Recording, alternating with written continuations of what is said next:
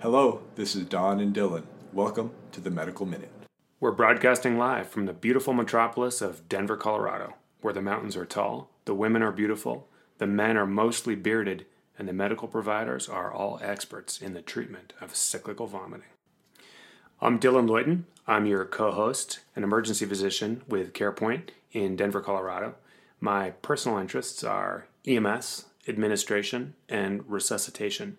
My co-host, Don Stater. Don, tell us about yourself. Well, I'm also an emergency physician here at CarePoint. My personal interests are long walks on the beach, romantically gazing into others' eyes, fine red wine, and I also like medical podcasting and documentary filmmaking. For those of you who've never listened to the Medical Minute before, this is our 100th episode, which is crazy because we just started this thing in February of this year, 3 months ago. And we are defined, our credo, our modus operandi is the belief that we are raw, we are real, and we are relevant.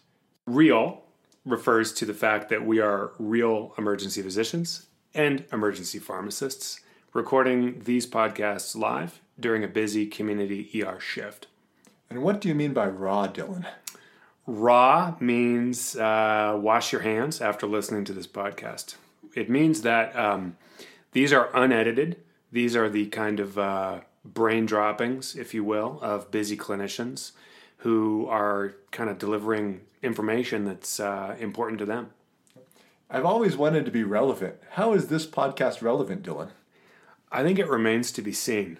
But our vision is that somebody who's themselves in community practice, maybe they're a physician, maybe they're a EMS provider, maybe they're a nurse, maybe they're a medical student or a resident, would be interested in our content because this is the stuff that matters to us in the busy, as we said, community practice. These are the things that we want our colleagues to know, working side by side in the trenches of emergency medicine. And for all you listeners out there, all you nurses, all you paramedics, all you PAs and NPs, and all you emergency physicians, what this means is this podcast is for you. We want to share knowledge together, and we want to partner with you to make each of us smarter, betterer, more intelligenter clinicians.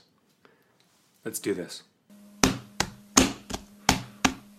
When something isn't right and you don't know what to do, go to the ER where the docs treat you. But what are they thinking and how do they know what's wrong? Come listen to their insight. It's emergencymedicalminute.com.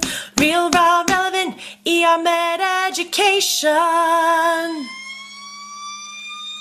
As Don said, this is our 100th podcast, which is unbelievable because it's only been a couple of months, as he said. We record these things live every day in our emergency departments, in our practice. Dylan, I'm really excited because besides me and you, we actually have a true celebrity helping introduce many of our segments. Stephen Hawking. That guy's smart. And damn, can he introduce segments of the Medical Minute. Thank you, Don, for that kind sentiment, even though it means nothing from someone so inferior to my intellect. What we're going to do today is kind of break it down. We're going to take what we think are reasonable sample, top 10, but based basically on our own personal opinion, based on the number of listens, and we're going to break them down, and then we'll bundle these separately so you can listen to them. We also picked a theme for the day, which is the ever sexy, ever relevant topic of cardiology. Cardiology makes my heart pitter-patter. Literally, Dylan. But we think we're going to go through a lot of really cool things that you're going to be able to take home from this podcast, put in your pocket, and then bring out next time you have some of these patients on a shift. Because tell me the last time you didn't have a run or a shift where you didn't see someone with chest pain or with palpitations or syncope or something related to the heart. It's really at the heart of what we do, pun intended. So let's jump into the top 10 list out of the first 100 Daily Medical Minute podcasts. Now, if you're listening to this, you've probably discovered our website, emergencymedicalminute.com. But if you haven't, you need to go over there and check us out. On this pod, we're summarizing or critiquing 10 of our favorites, but there's just so much goodness to be found on the site. So check it out, emergencymedicalminute.com. We'll take these top 10 and bundle them together so you can listen to them in sequence separately. We hope this whets your appetite if you haven't heard them already. Introducing the top 10 podcasts of the first 100 podcasts. It's like a beautiful supernova exploding into your ears. So delicious and educational. Yummy. Part 1. So podcast number 10 is the tale of Alexis St. Martin, and it's presented by our friend and colleague, Dr. Chris Holmes. This is really a cautionary tale about physicians gone wild, and it tells the heart-wrenching tale of the discovery of protonics. Actually, not really. The good days when medical ethics were at the wayside, and you can sign up patients to be your manservants. It's impressive stuff, and it's well told. Number 9 is by our very own co-host, Dylan Loyton, and it's about difficult IV access. And it's a quick, concise run-through of a new way to secure IVs with Dermabond. So on all those difficult IV sticks that you really can't lose that IV, think of using Dermabond. Yeah, I like this one. This was I chose that one because it was Nurses Week, and this is a nice nursing-centric one. But this is EMS Week, and I think this equally could potentially be EMS-centric. This applies, so to speak. I mean, we don't have Dermabond in the field, but maybe we should. Number 8 goes back to you, Don, talking about isopropanol for control of nausea. This is a cool trick. I haven't done it, but I know the nurses do it, and I've heard that it works great. Yep, it's crazy. All these little alcohol pads that we have around can sometimes help people with nausea. And I've used it once or twice with variable success. So is it the isopropanol, or is it just a really strong smell? Well, the term we've created for this is olfactory distraction. Right. And the truth is no one knows. It's some like gatekeeper phenomenon in the brainstem, right? There's some. So that's the proposal. I just find it amusing to tell patients to huff alcohol in front of me. I saw something about a company that was bringing to market a very strong peppermint oil with, I think, the same idea. Of course, we would prefer peppermint. At least most of us would. Okay, switching gears. We are at number 7, lucky number 7, by Eric Verzemniks.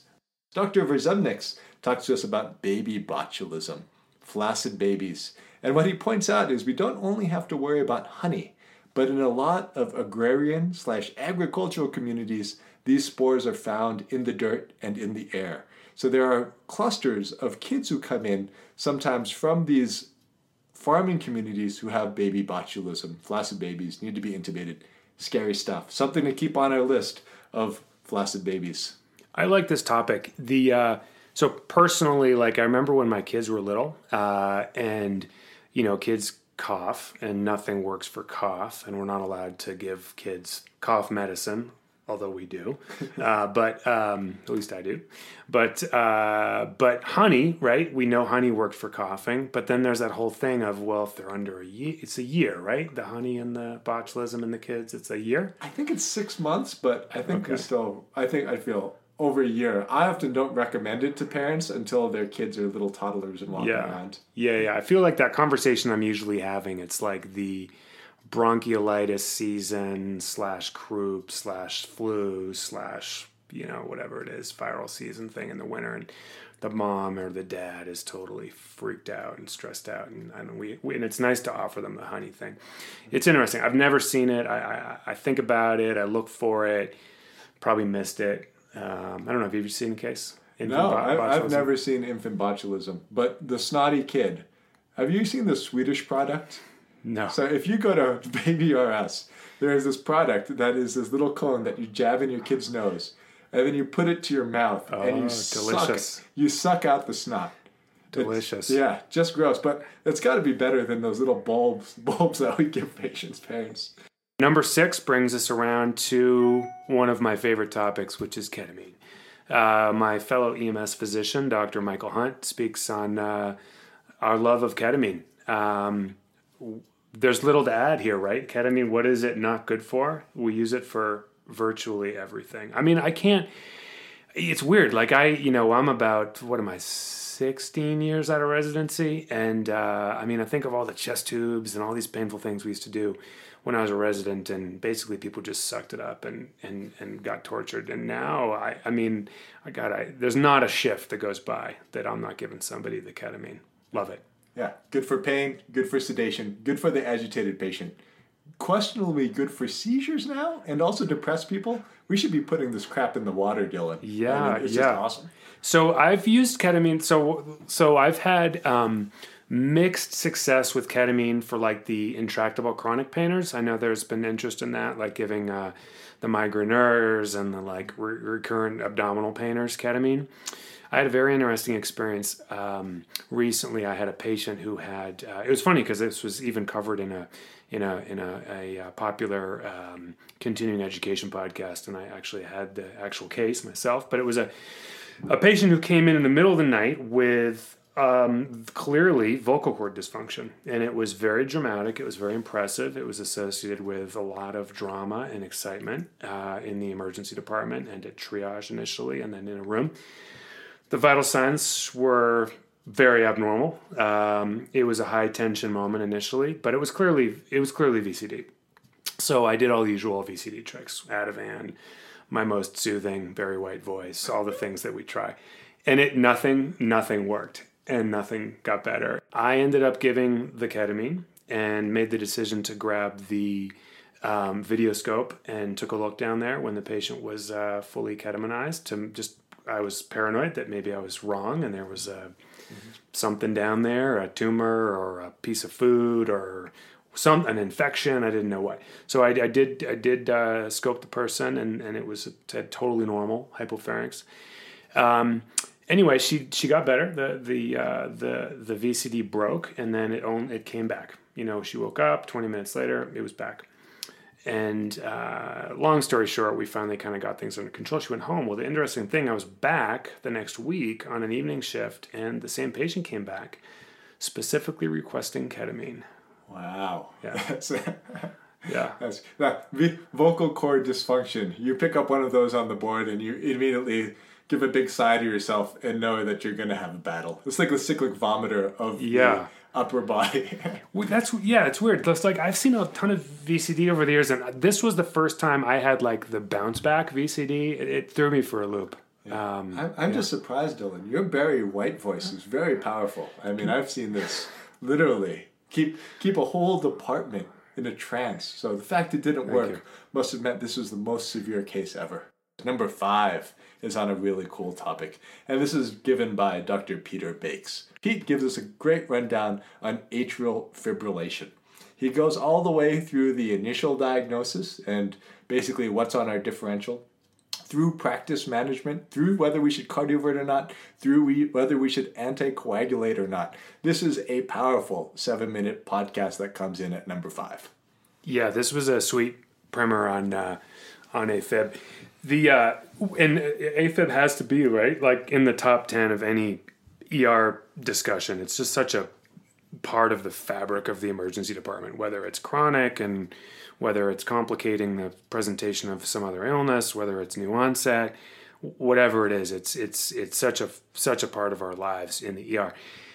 I was thinking about this and thinking about Pete's discussion of the triggers, and obviously acute coronary syndrome is described as a inciting phenomenon. I would say that I don't think I've ever seen new AFib as the presentation of an ACS. I mean, I may have missed it. I've certainly seen patients with ischemic heart disease with AFib, but I don't think I've ever seen that as like the standalone presentation of new AFib. Have you seen that? No, Dylan, and one of the things is when people come in with AFib, it's not that the ischemia in my mind causes the AFib, but I oftentimes wonder if they're ischemic because of the AFib, meaning they have coronary disease, suddenly their heart rate's going at 140 to 160, they've got this demand ischemia, and then when you actually get the EKG, it looks somewhat ischemic.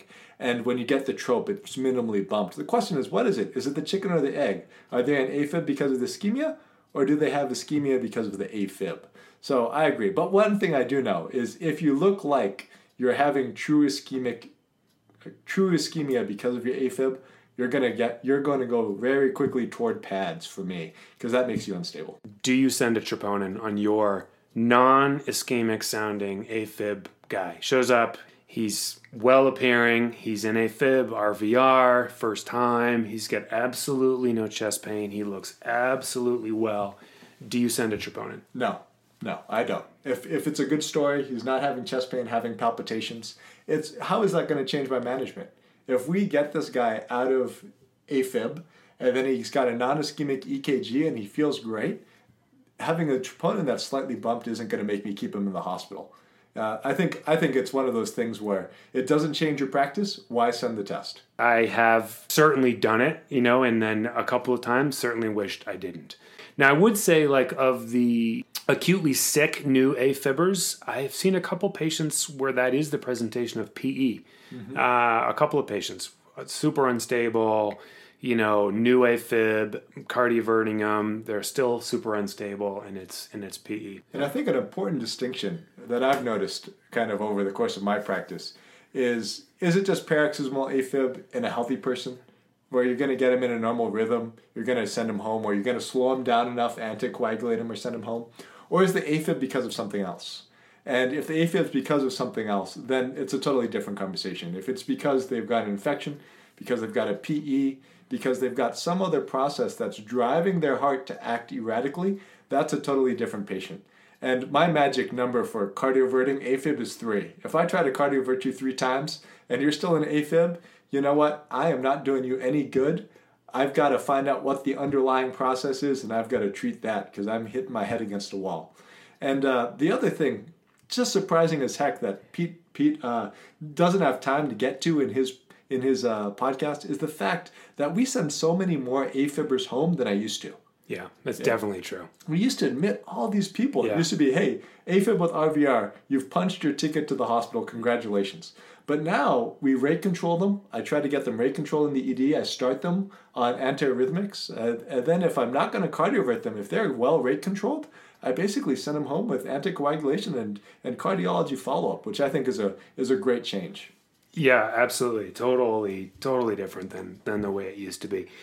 Yeah, that was the other thing that I thought was interesting. Pete does a great breakdown of the CHA2DS2-VASc score, which clearly is something that we do and should document. But it was interesting because my personal practice is I don't care what the CHA2DS2-VASc score is. I put everybody on anticoagulation.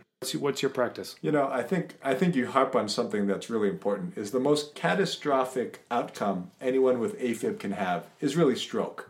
That's the great white shark in the ocean. That's the thing that we want to prevent. But I do not put everyone on anticoagulation.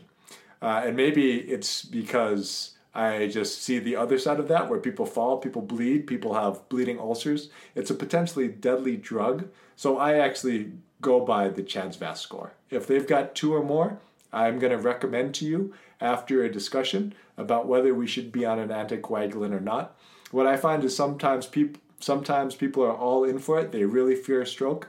Other times they're really resistant to starting a potentially dangerous medication. So at the end with me, it's going on that score and having a really good informed discussion with the patient that makes me decide whether they're going to be on an anticoagulant or not. Classic medicine conundrum, right? The people who need the anticoagulation are the people who are at the most risk of being on the anticoagulation because they're old and comorbid and they fall, and those are the ones who are going to get strokes. And at the same time, the young ones who probably have very little risk of being on anticoagulation probably don't need it. I do feel like I don't know if it's unique to Colorado or not, but obviously we've got a very active, outdoor, loving, adventure sport loving patient population. There are a lot of people, right, who you see in the ER and they're in AFib and they're healthy. And their main question to me is, Doc, when can I go snowboarding? And those are the ones who are like, oh man, I don't want to put you on an anticoagulant because I would feel the same way. A couple of times AFib has been the interesting glimpse into the patient with problem drinking, who that may be essentially their presentation. I've had a couple of patients present, and then in the course of the workup, it's clear they're a moderate to heavy drinker, and this is like the sort of come to Jesus moment for the family, for the patient, and so sometimes you turn up something kind of unexpectedly maybe beneficial to the individual. Oh yeah, holiday heart. And I'll tell you what, I don't know if you feel the same way, Dylan. I've worked across the country from Charlotte to Arizona up to Oregon down to Texas. In Colorado, people drink harder here as young people than anywhere else I've been. I've never seen so many young alcoholics, which is a sad commentary, but because of it, we see more holiday heart here. I'm from Cape Cod, and there are few people who drink harder than like those winter Cape Cod people. But I think partly it's like the vacation land phenomenon, right? There's like something about those vacation spots. Plus our beer is so damn good. I mean, that's true. Yeah, it's so true. Hopefully you never see me with holiday heart. Okay, so that is it for our first part of Top 10. At the end of the podcast, we're going to count down to number 1. Continuing our theme of cardiology, I want to talk a little bit about the syncope. Syncope is a transient, self-limited loss of consciousness with an inability to maintain postural tone that is followed by spontaneous recovery. Dylan, I wish I can syncope into your welcoming arms and hear you discuss the finer points of medical management. There are a handful of dangerous things out there. I had a recent case of the Brugada syndrome, which we don't see that very often. No, I've only seen one during my residency training when I was on my cardiology month. So it's definitely one of those things that's a little bit of a needle in the haystack, like you say. Yeah, it's pretty interesting, and I like it because it's both sexy and interesting, and it's also one of those quick visual diagnoses. It's almost like the cardiology equivalent of the nursemaid's elbow or something. It's like a slam dunk. And I think this is one of the things that defines us as emergentologists, right? Where someone has a passing out episode. It could be a young dude, it could be a young chick. And when we get that EKG and we look at it, we know there's a lot of bad crap that could be hiding there. And a lot of people who aren't trained to look at these things are going to miss them. And as a result, people might have a bad outcome. People might die. So this is one of the defining things that makes you a good emergency clinician. So true. So the case was a young patient who was actually brought in by EMS for syncope. And the story was the patient had reported an episode, I think 6 episodes of fainting in the past week. And the patient described several of these episodes occurring while she was in bed in the evening. She was young and otherwise healthy, had no past medical history, took no medicines, was very, very healthy, no substance abuse history, no psychiatric history. She was a pretty straight shooter. And an episode had occurred witnessed by her significant other on the evening when she presented via 911 system. And when the paramedics arrived, she was essentially asymptomatic, frightened, kind of amnestic for the episode, but her boyfriend clearly described an episode of unresponsiveness. I think there was maybe a little bit of myoclonic jerking. I think there was a question of could this have been a seizure? It was all a little unclear. And she was initially picked up by one of my colleagues, and they actually came to me and said, Dylan, look at this EKG. This is weird. And there it was, laid out before me, the Brugada syndrome. So we'll put a link in here to some images to refer to. Shout out to Life in the Fast Lane, one of my favorite emergency medicine blogs, websites, which has a really nice piece on this as well. I also am a big fan of, I don't know if you know, Dr. Smith's EKG blog. He's from Hennepin County. Amazing stuff. Like truly a deep dive masterly discussion of these topics, which we won't try to reproduce here. But a couple things about the Brugada syndrome. So it was described, I believe, in 1992 by the Brugada brothers, our two Spanish cardiologists. I believe it had been reported, the EKG findings had been described previously, but they were the first to kind of put it together as a syndrome of sudden death from polymorphic VT or VF.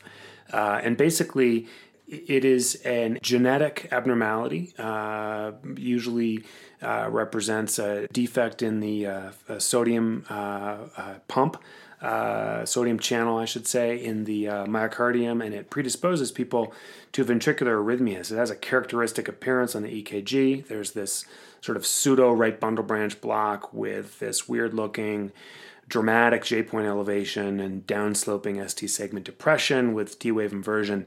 That's the so-called type 1 Brugada syndrome. In fact, there is only one type of Brugada syndrome, but it can have various manifestations on the 12 lead that they described as type 1, type 2, type 3, but really there's just one Brugada syndrome. Interestingly, it can be concealed or hidden and can be unmasked by certain drugs, predictably sodium channel poisons. So another case of it I saw was years ago. Was when I was a resident. I had a guy come in who was a polypharm overdose, and he was on doxepin and then had taken a whole bunch of Benadryl.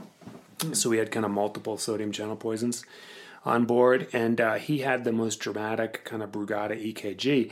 And he wasn't a syncope patient; he just was tacky and altered from his overdose. But it was interesting, and that is a described phenomenon. This sort of Brugada pattern from sodium channel overdose. Yeah, and I know when you suspect it, oftentimes an electrophysiologist, cardiologist will take you to the EP lab and they'll actually give you sodium channel blockers to see if they can just piss off your sodium channel enough and kind of reveal the fact that you might have Brugada syndrome and you might need a pacemaker, or not a pacemaker, a defibrillator, an ICD.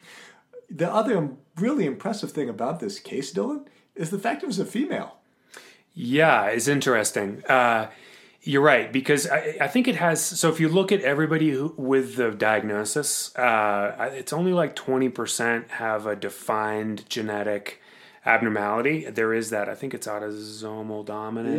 Yeah. It's mostly in young Asian men. Who have the highest prevalence. Yeah, they say that there are these villages in the mountains, I've heard, in Thailand, where they will dress young men in women's clothing at night because the sudden death usually occurs at night. And there was this idea that there was a spirit that came in the night and like took away young men's souls. Wow. So the idea was you could dress these teenage boys in drag, basically, and it would save their life. The name, right? There are these various terms for it in different languages, but I think Lai Thai means death in sleep in Thai, and then I won't try to butcher the word. I don't know if it's in Tagalog or in the Philippines, but it essentially means something like rises from sleep, moans, and falls dead or something. It's a single word that refers to it as well. So yeah, fascinating genetics.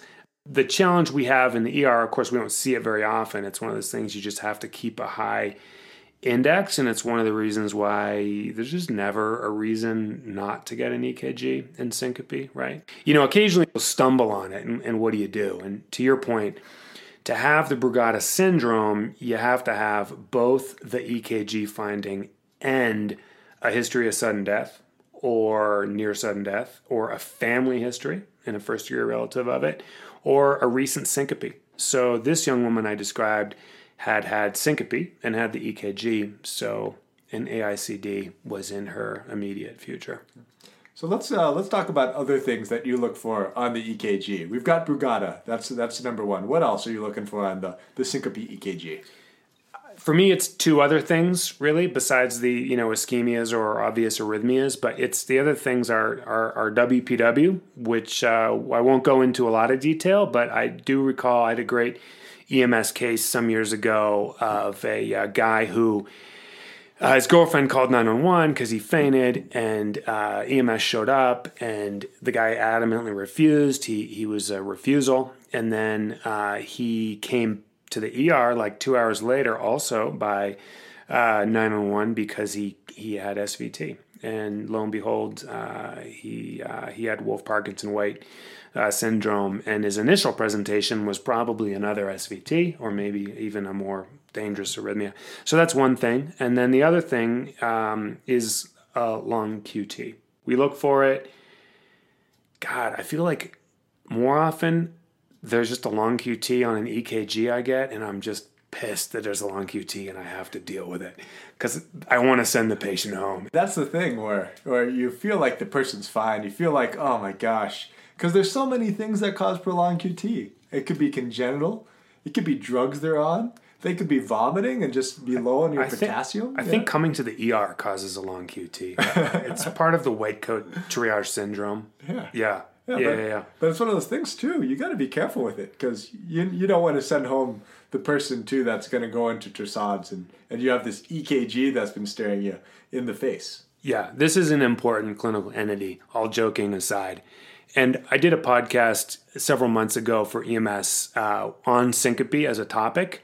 And this is a nice follow-up because in that podcast I mentioned some of these things and then basically said these were beyond the scope of that podcast. So this is our chance to do a deep dive. But this matters. And I sometimes have a hard time convincing my EMS colleagues of the importance of a 12 lead in every single syncope patient. But this is a common thing, right? The lung QT is much more common. So for, I guess, just the basics, how do we measure the QT interval? Because I think people forget how to do that. And again, this is both depolarization and repolarization. So you start at the beginning of the QRS complex and all the way out to the end of the T wave. And I think what most of us do, right, is just say it's half the RR or less or more. And if it's more, we're worried. And if it's less, we sort of go, Yep, I mean, that's the quick and dirty. I look, if it looks like it's more than half the RR, I say, man, that looks like a kind of long QT. And then I'll actually rely on the EKG machine, and I'll take a look at what their QTC is. You know, some people are sticklers and want to calculate every QT that they see. Frankly, I don't have the time. I'm going to eyeball it, and then I'm going to read the number. And if it's long, I'm going to be more worried. I'm going to have to go look for why they've got prolonged QT.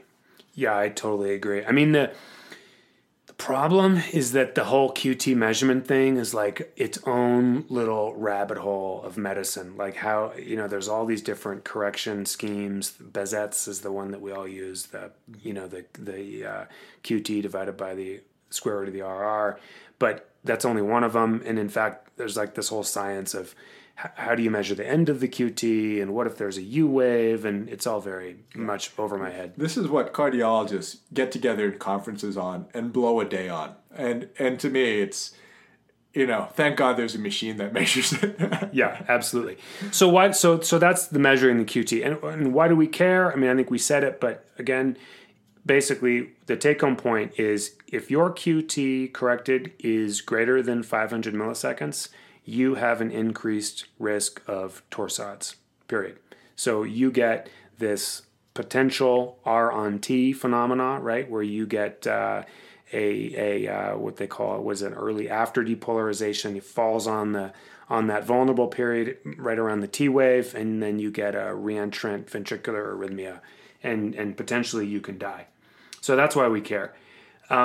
How do they present? Well, I mean, we said already a lot of these are just incidental, but theoretically these patients might present as a seizure, which was actually a cardiac syncope. It might present as syncope, might present as a cardiac arrest. And then sometimes we'll see these patients who come in after overdoses and they're altered and have abnormal vital signs, and we're not sure what they took. And the QT is hugely helpful as kind of helping us sort that out. I think this is a great time to also just remind everyone about how you tell the difference between a seizure and a syncopal episode. Because oftentimes when you have a layperson and they tell you what happened, they'll tell you their loved one fell down and had a seizure. And what they're describing isn't actual seizure activity. It isn't these uncontrolled discharges in the brain, rhythmic discharges. It's myoclonic jerking. And that myoclonic jerking can sometimes look rhythmic. It looks like a seizure. And you really find out whether someone passed out or whether they had the seizure by talking to the person, right? So someone who passed out isn't going to have a long post-ictal time. They're going to remember things. They're going to remember things like feeling lightheaded before they pass out. They're going to remember when their family woke them up and said, hey, are you okay? And then it's also a little bit of the company they keep. Did they urinate on themselves, defecate on themselves? Did they have that incontinence that we classically think of with seizure? Did they bite their tongue?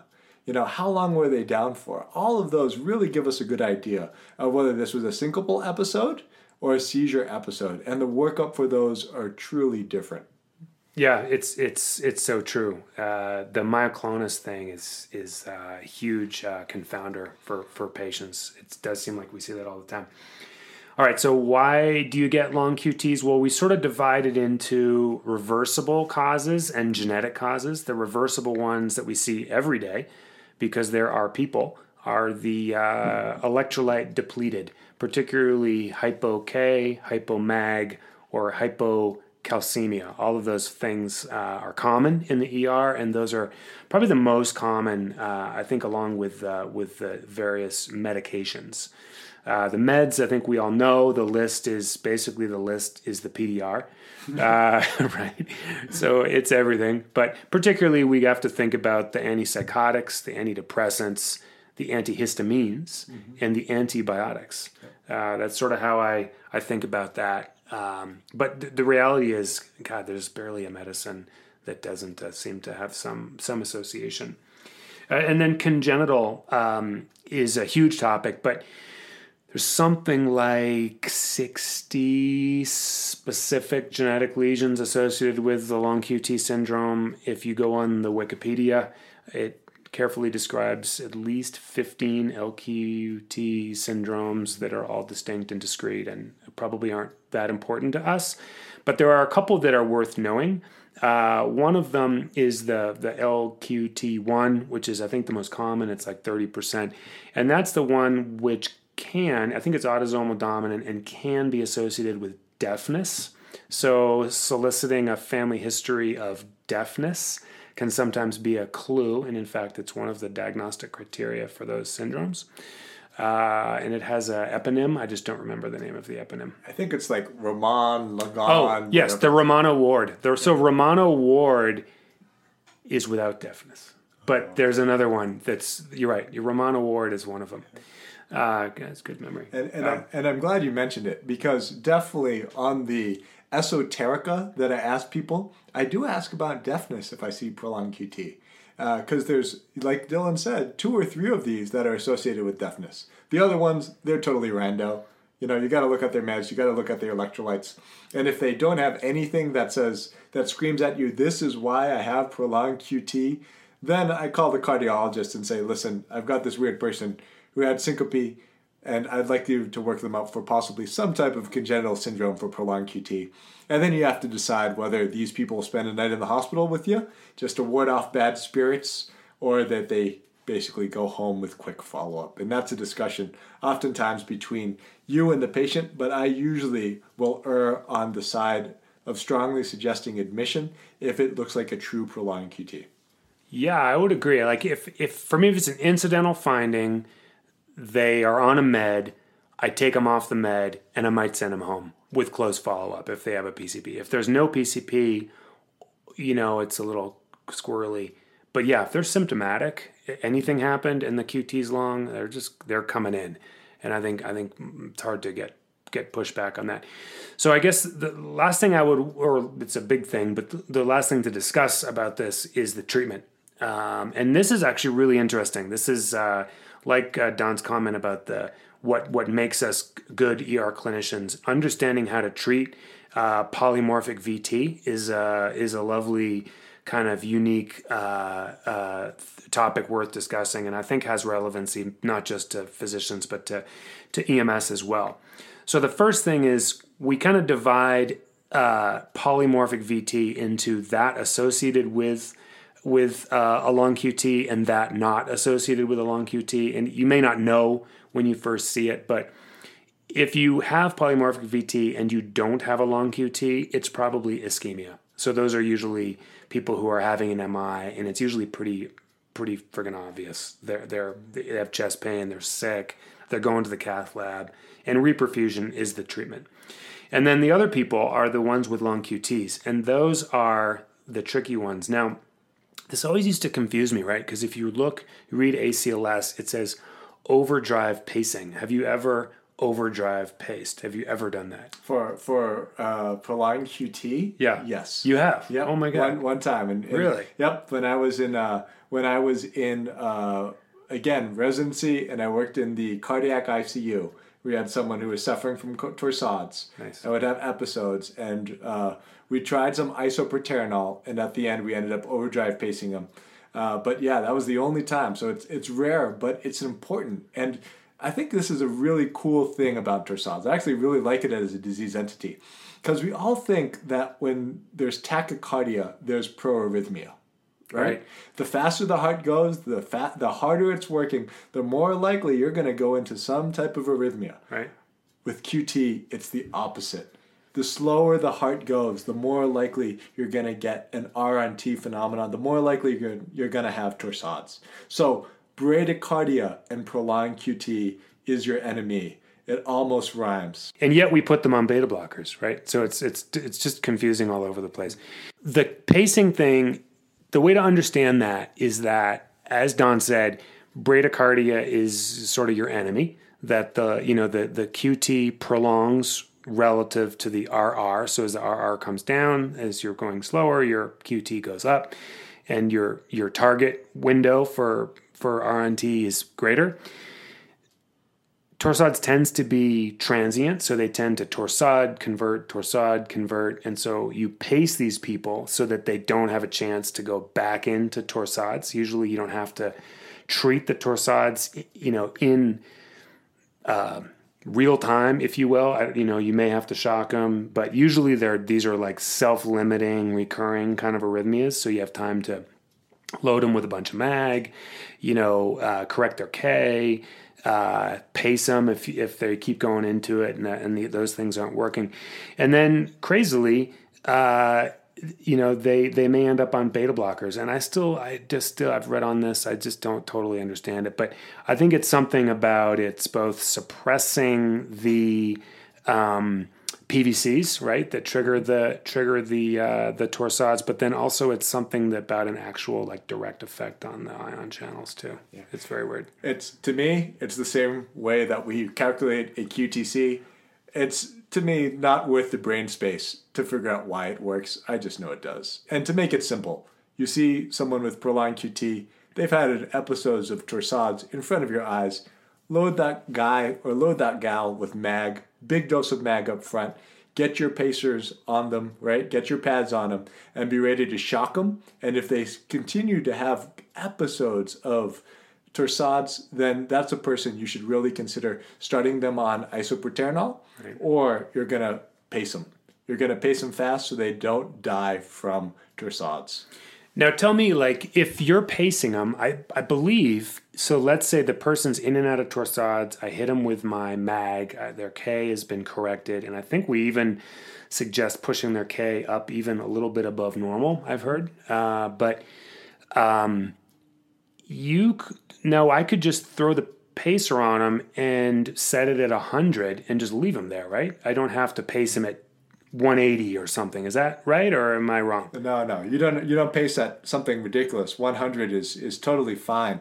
But the next thing I'm doing is I'm trying to get them to the cardiologist. They're going to the cardiac ICU. I'm going to put it in an expert's hand. This is a hot potato. I want to pass this thing on once I stabilize them. Dylan, I want to ask you one last thing. It's not really related to syncope. I guess it could be, because ischemia can cause syncope. But I've heard a lot of EMS professionals call me on the radio and say, hey, I've got this person who's got a left bundle branch block, but I think they might be having a STEMI. I think they've got chest pain. So why don't you run us through how we read a STEMI in either a left bundle branch block or when someone has a pacemaker? Esgarbos criteria is not as complex as the field of astrophysics, but reading EKGs need not be so arduous as unlocking the mysteries of the universe. Listen well, and check out the sexy video on the website emergencymedicalminute.com. Yeah, that's a great question. And I get asked this all the time. A couple of things. One, when we look at cardiac alert, we call them cardiac alerts in our shop. You might know it as a STEMI alert or cath lab direct or whatever it might be known as in your shop. But these are the pre-hospital cath lab activations.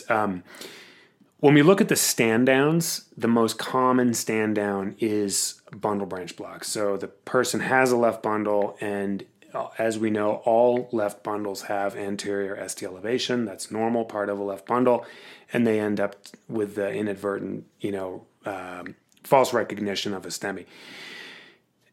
From that, a lot of protocols just simply exclude left bundles from the diagnosis. So I think there's two things. One is, how does EMS activate the cath lab with left bundle?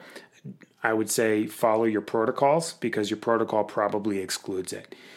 Having said that, I think we all recognize, and skilled EMS professionals included, recognize that we can diagnose STEMI with a left bundle.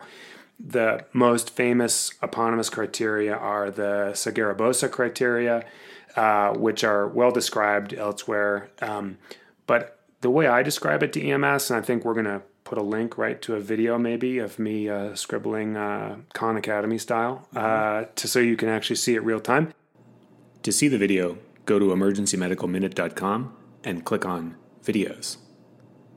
So basically what I tell EMS, and what I think everybody needs to know, is this concept of inappropriate concordance.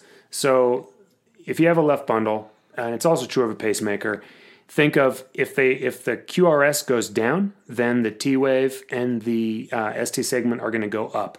So they are discordant, and that's how they should be. They should go in opposite directions. So if there's a QS wave, then there's J point elevation, ST elevation, and an upright T wave. And if there's a dominant R wave for the QRS morphology, then there's going to be an inverted T wave and some ST depression, J point depression. So if you see somebody who has a concordant T wave deflection and J point ST segment deflection, so dominant QS complex plus ST depression, that's a problem, and that's probably ischemic. And the opposite is also true. So if you have a dominant R wave morphology and then you've got J point elevation and ST segment elevation, that's probably ischemic. And that's how I do it. Let's kind of keep it simple. Yep. What goes up must come down. And that's an easy way to remember it, is what goes up must come down. That's how left bundle branch works. They go in opposite directions. They go in the same direction, that's bad juju. That's a STEMI. You're looking at a STEMI if you see that on your left bundle branch blockers. There's two other things that are a little harder to pick out. And Dylan, you want to describe those, the two other criteria that make up, and is it Sgarbossa or is it Sgarbossa? I think it is Sgarbossa. Besides concordance, there's also two other things that we can look at. And these are things that are not going to jump out at you, but you have to read a little bit finer. And you want to go over those? Yeah, so I kind of de-emphasize these because I think they're subtle and they've been challenged. In fact, there's a nice paper in Annals published by, I mentioned Dr. Smith, his sort of modifications of the Sgarbossa criteria. But essentially what it boils down to is sort of extreme ST deflections. I think the tradition is greater than 5 millimeters of upwards ST elevation in the anterior, the precordial leads. Again, I don't know that I trust myself.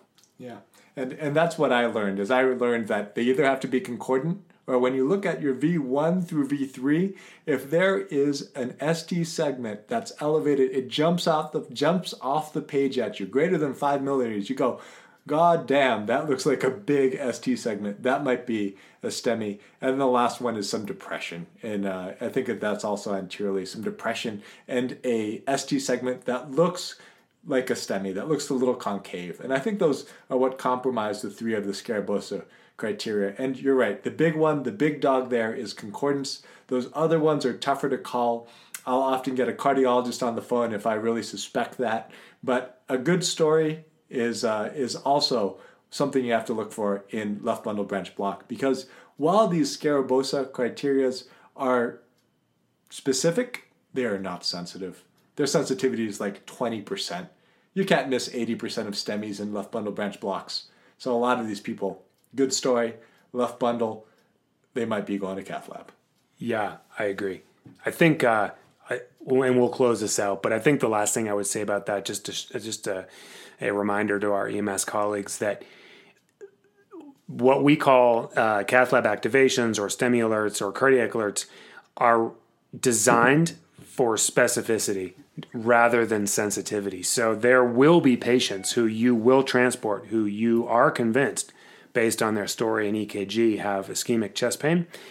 But if they don't have ST elevation or meet those kind of narrow criteria for cardiac alert, we may not be taking them directly to the cath lab. And so we do want you to know your protocols, and we expect you to follow them. All right, so now Don's going to take us through troubleshooting the pacemaker. Pacemakers and defibrillators. Beepy, beepy, shocky, shocky. What happens when these machines turn against their human overlords? Don, break it down. Break it all down. Pacemakers, defibrillators. And I remember in my training, this was always something that gave me a tremendous amount of anxiety. Because when you have people come in and they say, I think there's something wrong with my pacemaker or my defibrillator, those are high stakes. People's hearts are relying on these things to either keep beating or to rescue them if they go into a terminal rhythm. So this is high stakes medicine right now when you're talking about defibrillator problems, when you're talking about pacemaker problems. And when we see these people is when things go wrong. So it's important that you know how to handle and how to think about these really complex medical implantable devices. First, Dylan, do you know who Arne Larsen is? I do not. Well, Arne Larsen is the first person to ever receive a pacemaker. And it's an awesome story. It's this guy who's Swedish, who is 40, and he's got this family, and he comes down with this terrible viral myocarditis. And at the end of it, they're saying to him, you're going to die. Your heart's basically, your electrical system is shot. He had a heart rate in the 20s. And it took this maverick cardiologist who'd been working on this idea that he could pace the heart externally, who actually put together this device, which he'd been thinking about for a while, and finished it off by sealing it with like super glue and crap. MacGyver job. He MacGyver jobbed this, jabbed it in this guy's basically heart and paced him. That first pacemaker lasted 2 hours. Then it crapped out, right? He got it. And poor Arne Larsen died anyway. No. This is the great story. So then he goes right back. He figures out a new pacemaker that lasts for 2 days. That craps out after 2 days. He goes back and he puts another pacemaker in this guy. Oh my God. This guy, Arne, received 26 pacemakers throughout the course of his life. Wow. He got heart block when he was 40. He outlived his cardiologist. He outlived the other doctors who worked on him, all of them. And he died when he was 86 of melanoma of the skin. Oh my God. And what that tells me is, one, some people, they just won't die. Yeah, you can't kill old Swedes, basically. I think that's the deal. They're tough. They're hardy people. That was your Swedish reference earlier. That was my Swedish reference. Yeah, That makes me proud to, so you're connecting the dots now. So right. The pacemaker was all coming together for me. invented. Yep, the pacemaker was invented in Sweden, right? And since that first episode, they've actually really increased in complexity. So when you have one of these things come in, you have to, I think about them in terms of just 3 parts. Because I'm not that smart. I'm not Pete Bakes. I'm not you. I am a simple-minded buffoon. And I can remember 3 things. I can remember, hey, if there's something wrong with the pacemaker, it's either 1, the pacemaker. It's either 2, the cords that connect the pacemaker to the heart, or 3, it's the heart. If you can remember those 3 things, you're going to remember what's going wrong with pacemakers and defibrillators. So I always like to talk about complex things in cases, things you might actually see. So let's make up a hypothetical patient. 70-year-old guy, he's got Parkinson's dementia. He's had a history of heart block, and he's been off all of his medications for a week, and his sweetheart of a wife gives EMS a call because this guy just keeps on falling down and passing out, and he is not doing well. And when you first see him as a clinician, as a paramedic, or as a doctor, you look at this guy and he is pale, he looks like crap. Before you put your leads on him, you feel his pulse, and it is 40. You undress him and you see that he's got a pacemaker in his left chest wall. So one question. What's his core status? His course, this is a great question. I wish that, I think that's oftentimes the first question we should ever ask people who are old and maybe in this really decrepit state. But for the sake of this, he is full core. Okay. He is full core. Right. He's gonna, of course he is. He's going to live as long as he is. can, okay? So Is he Swedish? he he is not. All right. So you basically bring this guy in. And when you're bringing him in, you're thinking, okay, what could go wrong? And let's go through the list of what causes bradycardia with pacemakers. So let's talk about number one. It's the pacemaker, right? Right. So if I've got an old guy who's got a pacemaker and his heart's slow, and I look at his tracing and I don't see pacer spikes, I think it's probably a pacemaker problem. Yeah, it's the pacemaker problem. Who knows? Maybe that guy hasn't had his pacemaker battery replaced in a long time. He doesn't go to his cardiologist. Maybe that thing is shorted out. There's a problem with the pacemaker, right? Maybe he fell on it and broke the pacemaker, right? So it's a pacemaker problem. You don't see pacer spikes, right? The next thing is, okay, well, what connects the pacemaker to the heart? And you can think, well, what if it's the actual wires that are wrong, right? And here we think of things like disruption. We think of the wires coming out of the heart. You know, we think of also, what if the wires are missensing something? And there's something that you have to know about pacemakers is that to pace, they actually sense what the heart is doing and respond appropriately. So there's a condition called oversensing, where the pacemaker might pick up other things as electrical activity and say, hey, the heart is beating at a fast enough rate. So that might be hiccups, which have been known to cause this. So it actually picks up the contractions of the diaphragm and says, hey, that's the heart beating.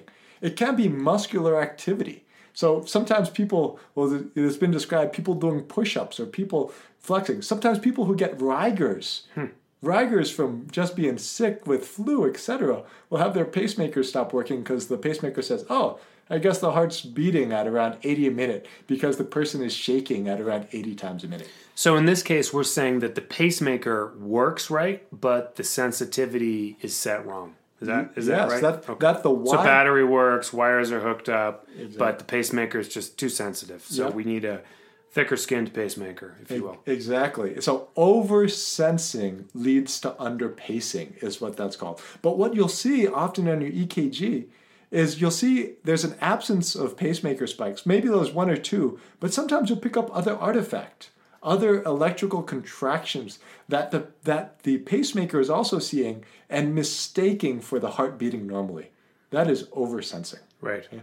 Now, finally, let's say the pacemaker is working fine. Let's say the wires, you've got a chest x-ray, the wires look like they look great. There's no disruption. There's nothing else like that. It could be the heart.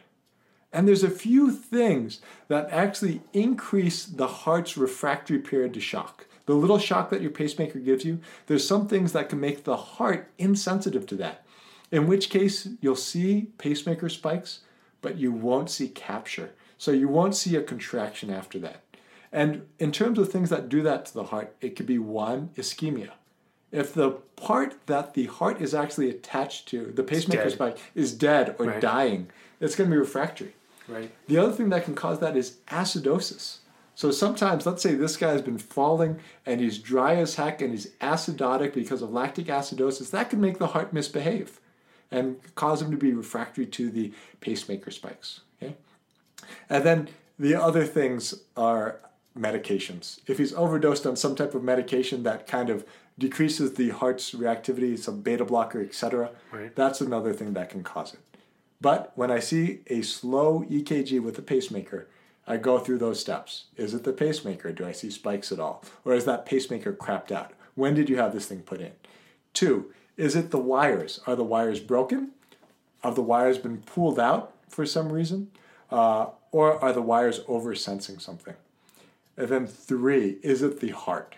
Is the heart the problem? Is it because this guy's got something else going on and I'm just seeing a manifestation of a bigger problem like sepsis, like acidosis, or like an MI? And you're going to catch a lot of things that way, and your EKG is going to help you out big time. Now, let's go ahead and just say this guy, when you got his chest x-ray, you actually saw that the wires had come out of his heart. And this guy had bad dementia, and his wife describes that he plays with his pacemaker. Scratching at the pacemaker. He scratches at his pacemaker, and he twiddles it around, if you would say. Okay, What I does picture it. I see this. What does he have, Dylan? He's got the twiddler syndrome. Let me just guess. The twiddler syndrome is right. Right? So twiddler syndrome is another thing. It's seen sometimes in people who like to play with their pacemakers, usually with a pacemaker that's just been put in. Right. They'll actually basically play with this thing. They'll twist the pacemaker, and it pops the leads right out of their heart. So they wind it up. They wind it up. Yeah. You got it. So that's an interesting one. You might pick that up once in a career or never in a career, but definitely a syndrome that's really, really interesting. That's nice. I like that. Now let's pretend that he did not have twiddler syndrome, but that the pacemaker was picking up his pill roller shaking from his Parkinson's, Yeah. right? So I would have a clue probably, right? Because I'd look at, first I see the patient. He's shaking like a Parkinson's patient. Yep. And I'd probably have a clue too that the EKG, I'm going to guess, is so full of that artifact that it's hard to interpret. And that might be my clue, right? That he's oversensing. Yep, exactly. He is oversensing. Now, let me ask you, there's something you can do. If you figure out someone is oversensing, they're picking out inappropriate electrical activity and not pacing the heart, there's something you can do to make that patient feel better and start reperfusing in the next 5 minutes. What is that? Well, let me think. It's not putting in a new pacemaker. It's not finding a cure for Parkinson's disease. So I'm going to guess it's maybe a magnet. Magnets, exactly. So magnets, here's the simple way to think about magnets. A magnet makes the pacemaker or the defibrillator not sense what's going on with the heart. It turns off sensing. So if you pop a magnet on a pacemaker, what the pacemaker says is, okay, I'm just going to fire off at a predetermined rate between 60 and 100. And every pacemaker is a little different, but it basically just starts firing at that rate, asynchronous pacing at around 60 to 100 beats per minute. So if you figure out this guy is oversensing, he is maybe in shock because he's underperfusing because of bradycardia, you can pop a magnet on him. His heart's going to start going at a normal rate. You might make your patient really quick, really fast, or really fast by using a magnet. Do you know where the magnet is in our shop? I think it's in the Pyxis. Really? I have no idea. Everyone should know where the magnet is. Yeah, I think it's true. Yep. I know we have one. Because, Yeah, we do have because one. It's appeared miraculously. Mostly our nurses, who are in almost all things smarter than us, basically miracle it to the bedside. And that's what I depend upon. Yeah, that must be it. That must be it. So let's talk about the opposite problem. Now you know how to approach someone with a pacemaker that's going too slow. Let's talk about another one, and we'll also introduce this as a case. Okay. And let's make this really interesting. Let's add a foreign flair to it, okay? You've got this guy, Rico Suave, we'll call him, okay? 70 years old, looks good, no medical problems except for a heart condition, has recently come up to the States from Mexico. This guy comes in because he's fainted, and he's complaining of terrible chest pain. He's diaphoretic. He looks like beaten dog crap when the medics get to him. And when they try to feel his pulse, they basically don't feel very much. They feel really thready, too fast to count pulse. Okay.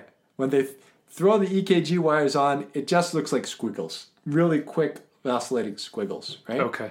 So now he's being brought in. You get the call. You're the doc at the shop.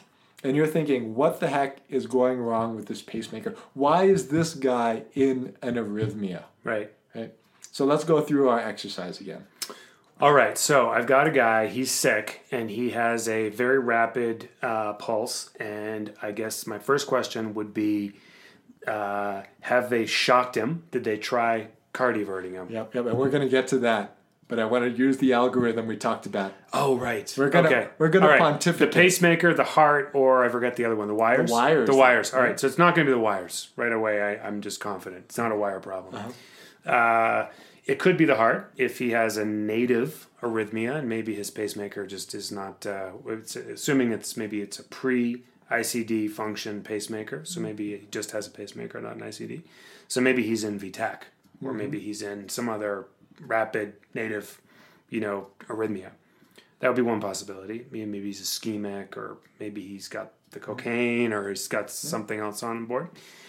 But because this is a pacemaker talk, I guess that's not it. And so my next thought would be, well, maybe this is a primary pacemaker problem. And I guess the only thing I know how to do is to put a magnet on the patient. So I guess I'd put a magnet on the patient. Okay, that's always a good idea when it comes to pacemaker problems. But this is actually not this is not going to work for this type of pacemaker problem. Do I get to rip it out of his chest? Oh, we're getting to that, Dylan. Okay. Be patient.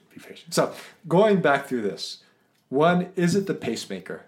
Definitely could be, right? Sometimes when pacemaker batteries start dying, or when they start getting too old, they'll start malfunctioning. So there could be problems with the software. It could be malfunctioning because the battery's dying, and this could be a swan song, right? So it could be that the pacemaker is inappropriately pacing the heart. The problem is with the pacemaker. The problem could also be with the wires, right? And the wires could be, instead of oversensing, undersensing. So the heart is beating, and the pacemaker isn't picking up on the heart beating, so it's giving you extra contractions. It's saying, hey, there's not a beat, we should probably pace the heart, but the heart is beating on its own. So that is called undersensing. That leads to overpacing. So let's run those two together. So undersensing leads to overpacing. The pacemaker doesn't know the heart's going, so it keeps on firing inappropriately. Right. Gives you palpitations. It almost looks like AFib with pacer spikes, okay? Right. And the final thing, and this is a really interesting one, is it's the heart. And we see this sometimes in pacemakers that pace both the atria and the ventricles, is just like the heart can form native circuits in it that basically, like AFib or like an SVT, you can actually have circuits form because of your pacemaker. So reentrant circuit between the pacemaker leads. Yes, okay. Exactly. And that can occur between your pacemaker leads. And the interesting thing is, if you suspect something like that, you should actually try vagal maneuvers. Mm-hmm. You can try adenosine. You can try all the things that you use for pacemaker. Or you can also pop a magnet on that and turn it back to asynchronous, and sometimes that's going to break your cycle. Right. Okay. So you can have a pacemaker-mediated tachycardia.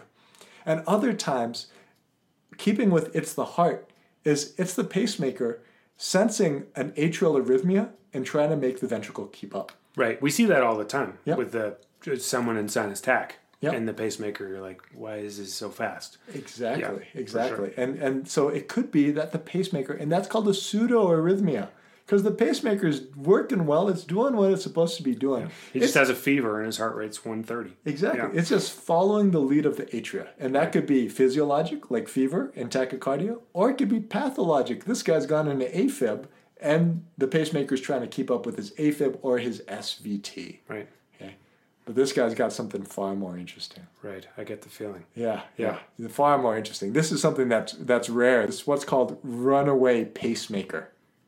And what that is, runaway pacemaker, is a pacemaker that's malfunctioned and is giving electrical shocks to the heart as fast as possible. And this is a deadly condition. We see it with old pacemakers.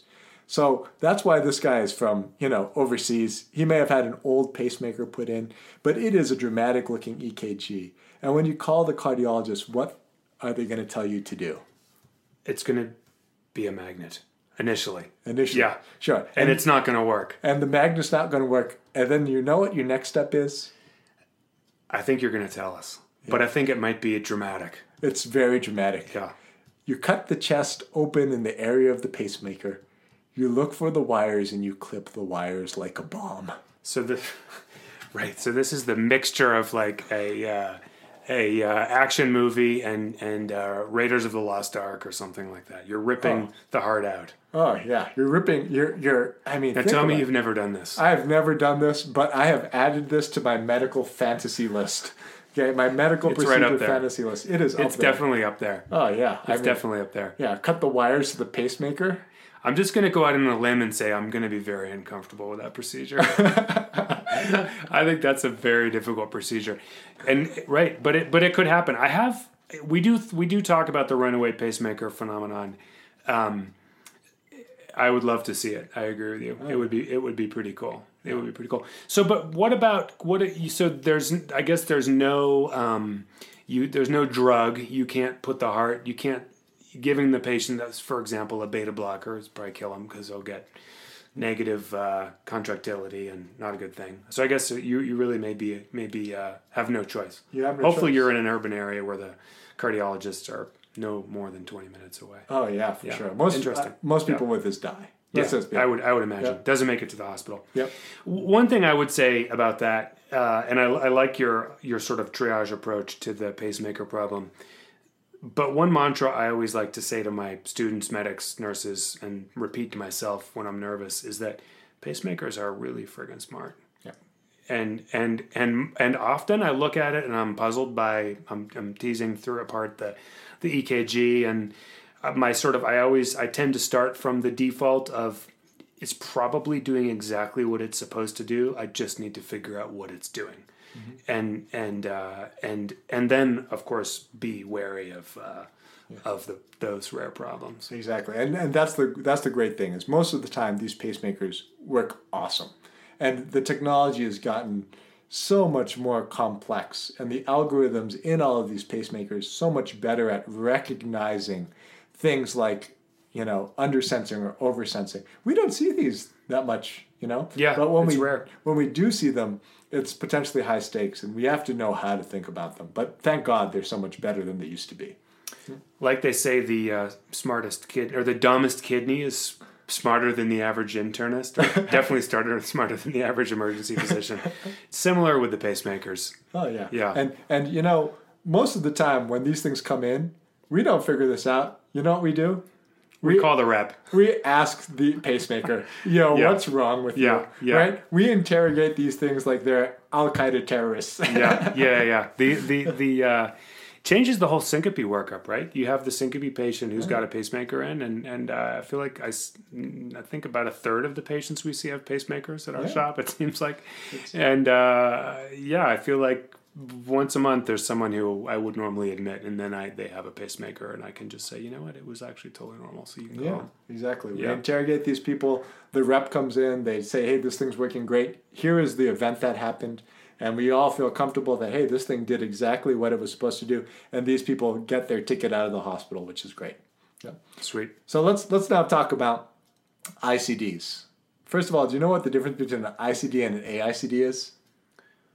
There is no difference. There is no difference, except that Boston Scientific patented the name AICD. Oh, my people. Oh, yes. Automated implantable Got it. cardioverter defibrillator versus implantable cardioverter defibrillator. So Boston Scientific is the AICD. Everyone else is an ICD. You got it. And we usually just lump these things in with ICD. Another piece of basically useless trivia is why are most of these pacemakers and defibrillators put in the left chest wall? Ooh.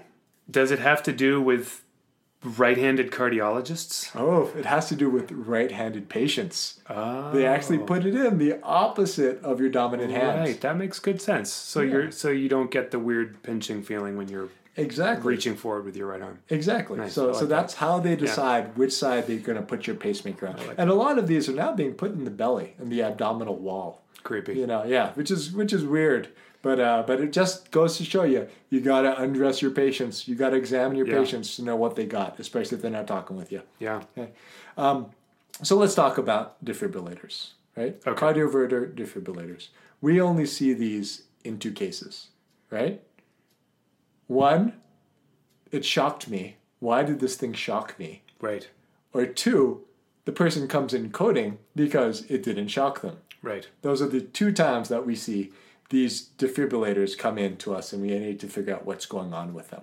I would add a third, which is the patient's dead and their device is still doing something to them. Oh, that's true. Yeah, these people... Which is really a variation on number 2. Yep, But, yep. yeah. But and then I guess we can also throw in wound infections after they're put in. But to tell you the truth, that's something that is going to be pretty obvious. So we're just talking about the defibrillator itself. So so the guy comes in, he got kicked in the chest, it went off once. What do you do? Okay, so this is a great question. Now, basically, it comes down to two things: did it shock him appropriately, or did it shock him inappropriately? And you can get some of that from the history. You can get some of that from interrogating the device. And you can get some of that through looking at seeing what the pacemaker is seeing. Right. So here's the thing. ICDs, we see them 20 times more often than pacemakers for problems. We see ICDs a lot more for problems than pacemakers in the emergency department. And it's usually because people got shocked. Okay? Not necessarily a problem. Yep, not necessarily a problem, unless it's an inappropriate shock. Right. So that's really the question you're going to answer as an emergency doc. Was this something that, hey, this is inappropriate, this thing should not be shocking you? Or, hey, this thing's saving your life, it should keep on shocking you, and we should treat your underlying condition. Right. Whether it's ischemia, or you're going through arrhythmias, or your electrolytes are really screwy, and you're going through episodes of Torsades. Right. So that's the question that we are charged with answering. Now, some of it you can get through history, because the most common reasons for shock is the heart senses tachycardia. And if someone's got a left bundle branch block and they decide they want to run their first marathon and they're jogging and they get shocked, Right. you know what? Your pacemaker just shocked. It shocked your sinus tachycardia. Right. So that's a big hint. If it happens during times of exertion, it might be inappropriate. If it happens when people are just sitting down watching TV, they're watching Game of Thrones and they get popped in the chest, that might be an appropriate shock. So some of that you can get from history. The other thing is when you get your EKG and you see what the heart is doing, if it's tachycardic because it's in AFib with RVR, then that might be questionably an appropriate shock because they're trying to get you out of that. If you're looking and it's because of sinus tach, if you're septic and it's defibrillating sinus tach, then that's an inappropriate shock. You should actually try to rescue that patient from being shocked for their sinus tachycardia. Right. And how are you going to do that? Well, you would interrogate the pacemaker, and then you would have the rep turn up the upper threshold for its discharge. Yep. Yeah. And I'm glad you said that instead of put a magnet on it. Right. Because you can put a magnet on these pacemakers, but there's actually a certain subset of pacemakers that's going to just turn the pacemaker off. Right. In most pacemakers, when you put a magnet on, it's going to basically turn off sensing for a short period of time. Right. But in some pacemakers, it actually, especially older ones, it actually turns turns that defibrillator off. Right. So if that person's having true arrhythmias and you turn that pacemaker off, you better have some paddles on Get some them. options. Yeah. Exactly. Yeah. So, no, I feel like we see that a lot. I feel like I see a lot of patients who come in and they have had a discharge and in fact what happened is these guys have these devices for a reason. They often have a lot of arrhythmias. They may or may not be on antiarrhythmic in addition to their device. And then this is somebody maybe who has frequent, 6-beat runs of VT, let's say, and the thing kicks in after 7 beats, right? And then one day he had too much coffee or forgot to take his flecainide or amiodarone or something, and then he comes in because he's having 8-beat runs of VT and he's getting shocked every 20 minutes, and all they need to do is just reset the device so that it tolerates 10 beats of VT or whatever it is. I don't think they count beats, it'd be time. But yeah, it does seem like there's just these endless nuances to how these things can be programmed. Can be programmed, and different devices by different companies do it differently, which is part of the frustrating thing. There's not this, everyone does it the same. I mean, in some people, the magnet turns the thing off completely. Some people it puts it quiet for a little while. Some it resets the conditions. Definitely if there's a person who you've coded for a long time, who's gone and their defibrillator is still shocking them, you want to get the magnet out and turn that thing off so someone can basically die in peace. But oftentimes with defibrillators, our big thing is it an appropriate shock? Is it an inappropriate shock? If it's inappropriate, involve the rep, involve the cardiologist early. If they say, hey, this is something that this guy's in sinus tach, our pacemaker is okay if you put a magnet on it to deactivate it for a while, you can go put a magnet on it. But I would not do so without talking with the rep or your cardiologist first. Sounds good. It's a good review. Yeah, well, thank you. Now Don and I are going to talk about hands-on defibrillation. Really, I don't think we disagree on this, but I've personally been shocked during cardioversion, so we try to make some sense of this. The question is hands-on defibrillation safe? Hands-on defibrillation. 200 joules of energy straight to the myocardium. Don't touch that patient. The electricity may take away your ability to think, to have emotion, or reproduce. It could make your future children stupid. But wait. What if electricity traveled through the path of least resistance? Would you not be safe? Is clearing for shock therefore stupid? Don and Dylan help me understand. I had a case of a guy who came in. He was in AFib. I went through the process of shared decision making and obtained his verbal and written consent for cardioversion in the department. We set him up. We gave him the milk of amnesia, hit him with 200 joules 3 times biphasic, and nothing changed. And I decided that I was going to be cool and put my hands on his chest and hold down on the pad. And we resedated him, and I was leaning on this guy with both hands. I was wearing gloves. And I said, go, shock. And he said, you're on the patient. And I said, I know, go, shock. And he shocked him, and I felt it. It hurt. So let's talk about that. What happened? What happened is I thought this was safe. Yeah, and this is something that's controversial. And let's just name this topic. It's, can you have your hands on the patient when you're shocking them? Hands-on defibrillation. Hands-on defibrillation or cardioversion. It's right? a thing. It is a thing. And I'll tell you what, when there's someone who's getting CPR, who we're trying to, who's basically coding, I will actually keep my hands on throughout the CPR process, even when they shock. You are the unburnt. You are Daenerys Targaryen emerging from the fires. I have had the pleasure of not being shocked while doing CPR. And I'm a big believer in the thought that there's only a few things that are going to make a difference for your coding patient, right? Good CPR and shocking. That's really it.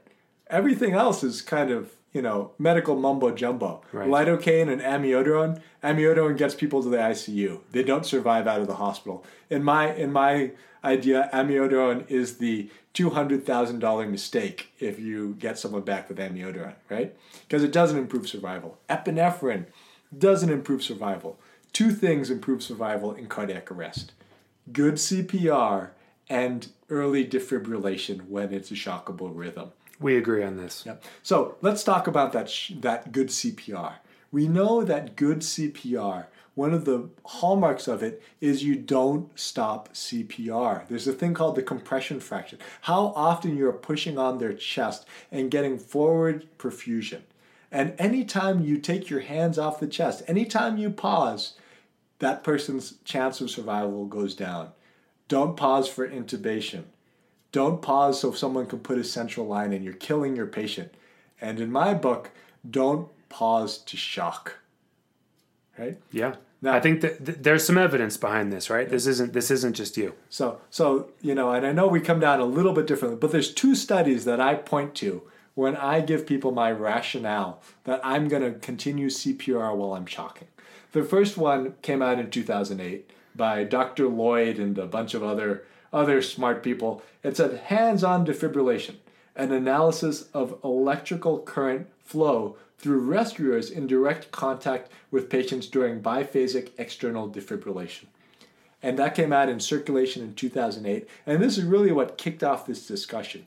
And it basically took 43 people who were resting. It took rescuers who were doing CPR, and it shocked them at 200 joules biphasic during their CPR. And all 43 of those rescuers said, I didn't feel a thing. And they also did some other things. They grounded them. They had a grounding pad on the leg to the patient's chest, etc. And basically it said this might be safe. This could be something that could save more people's lives. And I spoke with a few people who are better at electronics than I, or electricity than I. And we know a few things about electricity. It likes the path of least resistance. If you've got an electrode on the left part of the chest, on the left side, and an electrode on the right upper, and you've got the heart in between, and you hit that shock button, it's unlikely that electricity is going to go through Take the long route. Exactly. Take the long route through you. I think I was wearing too much hair gel. Maybe. And also, I was sweaty. You've got no insulation. You've got no fat on you. It's true. I was sweaty, and I'm poorly insulated. You're all sinew. That's right. But we call it gristle. the other study was hands-on defibrillation has the potential to improve the quality of cardiopulmonary resuscitation and is safe for rescuers. A preclinical study, and in this study, Preclinical worries me. yeah, preclinical, but it's preclinical because they were working in the veterinary field. Got it. They took 20 pigs. They gave 20 pigs ventricular fibrillation. They had people do CPR. They were double nitrile gloved, and they shocked all these pigs. And basically, the good part of this is 17 of the 20 pigs survived. There was no difference in survival when you looked at a p-value.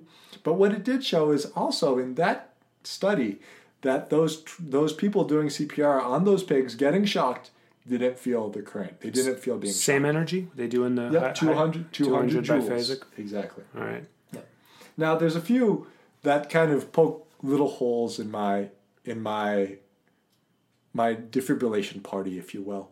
And those are all studies that look at the gloves that we use and say these things are absolutely terrible for insulating you against a shock. Okay? And there's 3 different studies out there, but the one that's most often quoted is a study that's done in 2014 in resuscitation by, I believe, Dr. Lemkin, and it's electrical exposure risk associated with hands-on defibrillation. And this actually is a cadaver study. They got 8 cadavers. They had people do CPR on these cadavers. They shocked these cadavers, and then they measured how much energy, how much voltage was transitioned to the actual CPR performer. The performer. Yep. Okay. And what they found was it ranged from 1 to 8 joules of energy. So, yeah, that's interesting. And we looked into this a little bit. I mean, I think that we actually are on the same page. I think that hands-on defibrillation makes sense, right? We don't want to interrupt our chest compressions. We want to maintain a high compression fraction. And we probably are not going to get shocked. My experience, I think, was probably an anomaly, and it related to my body habitus notwithstanding. Probably something about the mechanics of leaning on this patient with both hands, and then the other thing I think, and I think you're making this point right now, but 8 joules doesn't sound like a lot, but when we looked this up, the model of commotio cordis, the blow to the chest as a potential mechanism for inducing arrhythmia. What did we come up? Was it 5 joules, 3 joules, Yes. something like that? So if a precordial thump, a hit to the chest, exactly, gives you between 2 and 5 joules of energy. And so that was my experience, that when I got shocked, it basically felt like someone just punched me in the chest. It wasn't the most painful thing I'd ever felt, but it got my attention. And that probably, and if this says that was 8 joules, I would believe that. That sounds about right. And there's an urban myth out there, is that someone didn't clear, they were touching the patient, they got defibrillated, the energy passed to them, and they had an R on T phenomenon and immediately went into ventricular fibrillation. Could happen. And now this team is coding 2 people, right? One of them who was a medical provider. So that's why there's all this ritual around clearing. Right. I'm clear, you're clear, everyone is clear. And here's what I've got to say. Here's how I practice. When there's someone who's dying and their life is on the line and we're doing CPR on them, when we have that normal pause, I double glove and I jump on the chest. And I tell our providers to shock through that because I know the risk, I know the benefits, and I'm happy to go ahead and do that, especially if it's going to mean better patient survival. Do I believe that I should risk my team for that? I don't think so. Have I been doing this for basically dozens of patients. I have. I've been doing this since the end of my residency, and I have never once perceived a shock. And if you look online, Life in the Fast Lane has another guy who's an emergency doc who does the same thing, and he's never felt a shock. But then again, it might be why I've lost so many brain cells. Yeah, I was going to say, no, it's a convincing argument. I think it's the right thing to do. I think that the ethics of making your medical student do it, your ED tech do it, maybe that's sketchy. But I think doing it yourself, I think it's a no-brainer. Now, solo coverage, I don't know. Yeah. These are questions, but I think we're on the same page on this one. We would advocate that uninterrupted chest compressions, thumbs up, and hands-on defibrillation also probably thumbs up. Yep. And if you're a provider who stops CPR so you can get an ET tube or get a central line, stop that. Stop it. Stop that right now. Stop it right now. You're killing your patient. Yeah, right? we agree. Yep. Okay, cool. So hands-on defibrillation. It's a thing. Shocking. All right, so I wanted to say a few words again on an EMS-friendly and nursing-friendly topic on cardiology. Wanted to touch base on the REVERT trial. When you have SVT, your heart feels as if it is traveling at the speed of light. You gain mass, your aging slows to a crawl, but you feel like dog shit. Fortunately, a simple Valsalva may fix you. Valsalva like a pro. Use the new method proposed by the REVERT trial. Don't Valsalva like an idiot. You will lose all your friends, and the only person who will love you is your mother. You must REVERT. So, God, I feel like we're an SVT center of excellence. I see a lot of SVT in my practice, and that may be true of everywhere. I just feel like in Colorado there's a lot. I think also, Dylan, when people see you, their hearts go pitter-patter, you know? Some of it might be the company that they're keeping. Ah, shucks.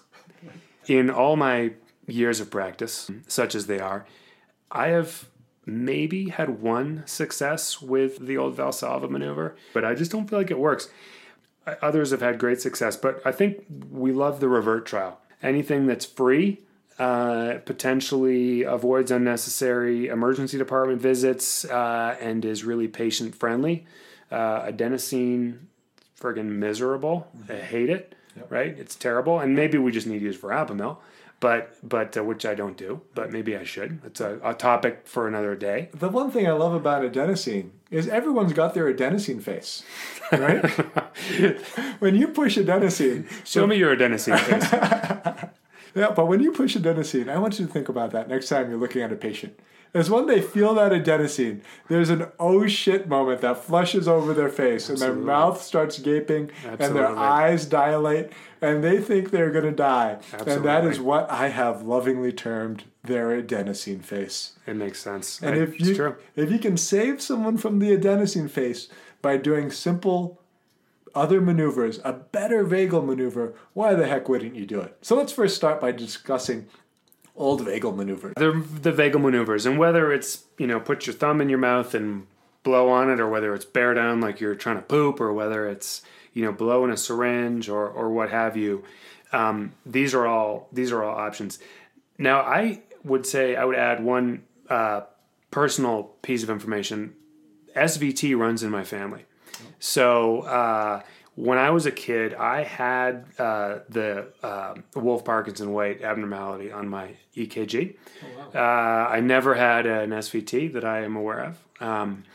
My mom had SVT, and I ultimately had to have an ablation.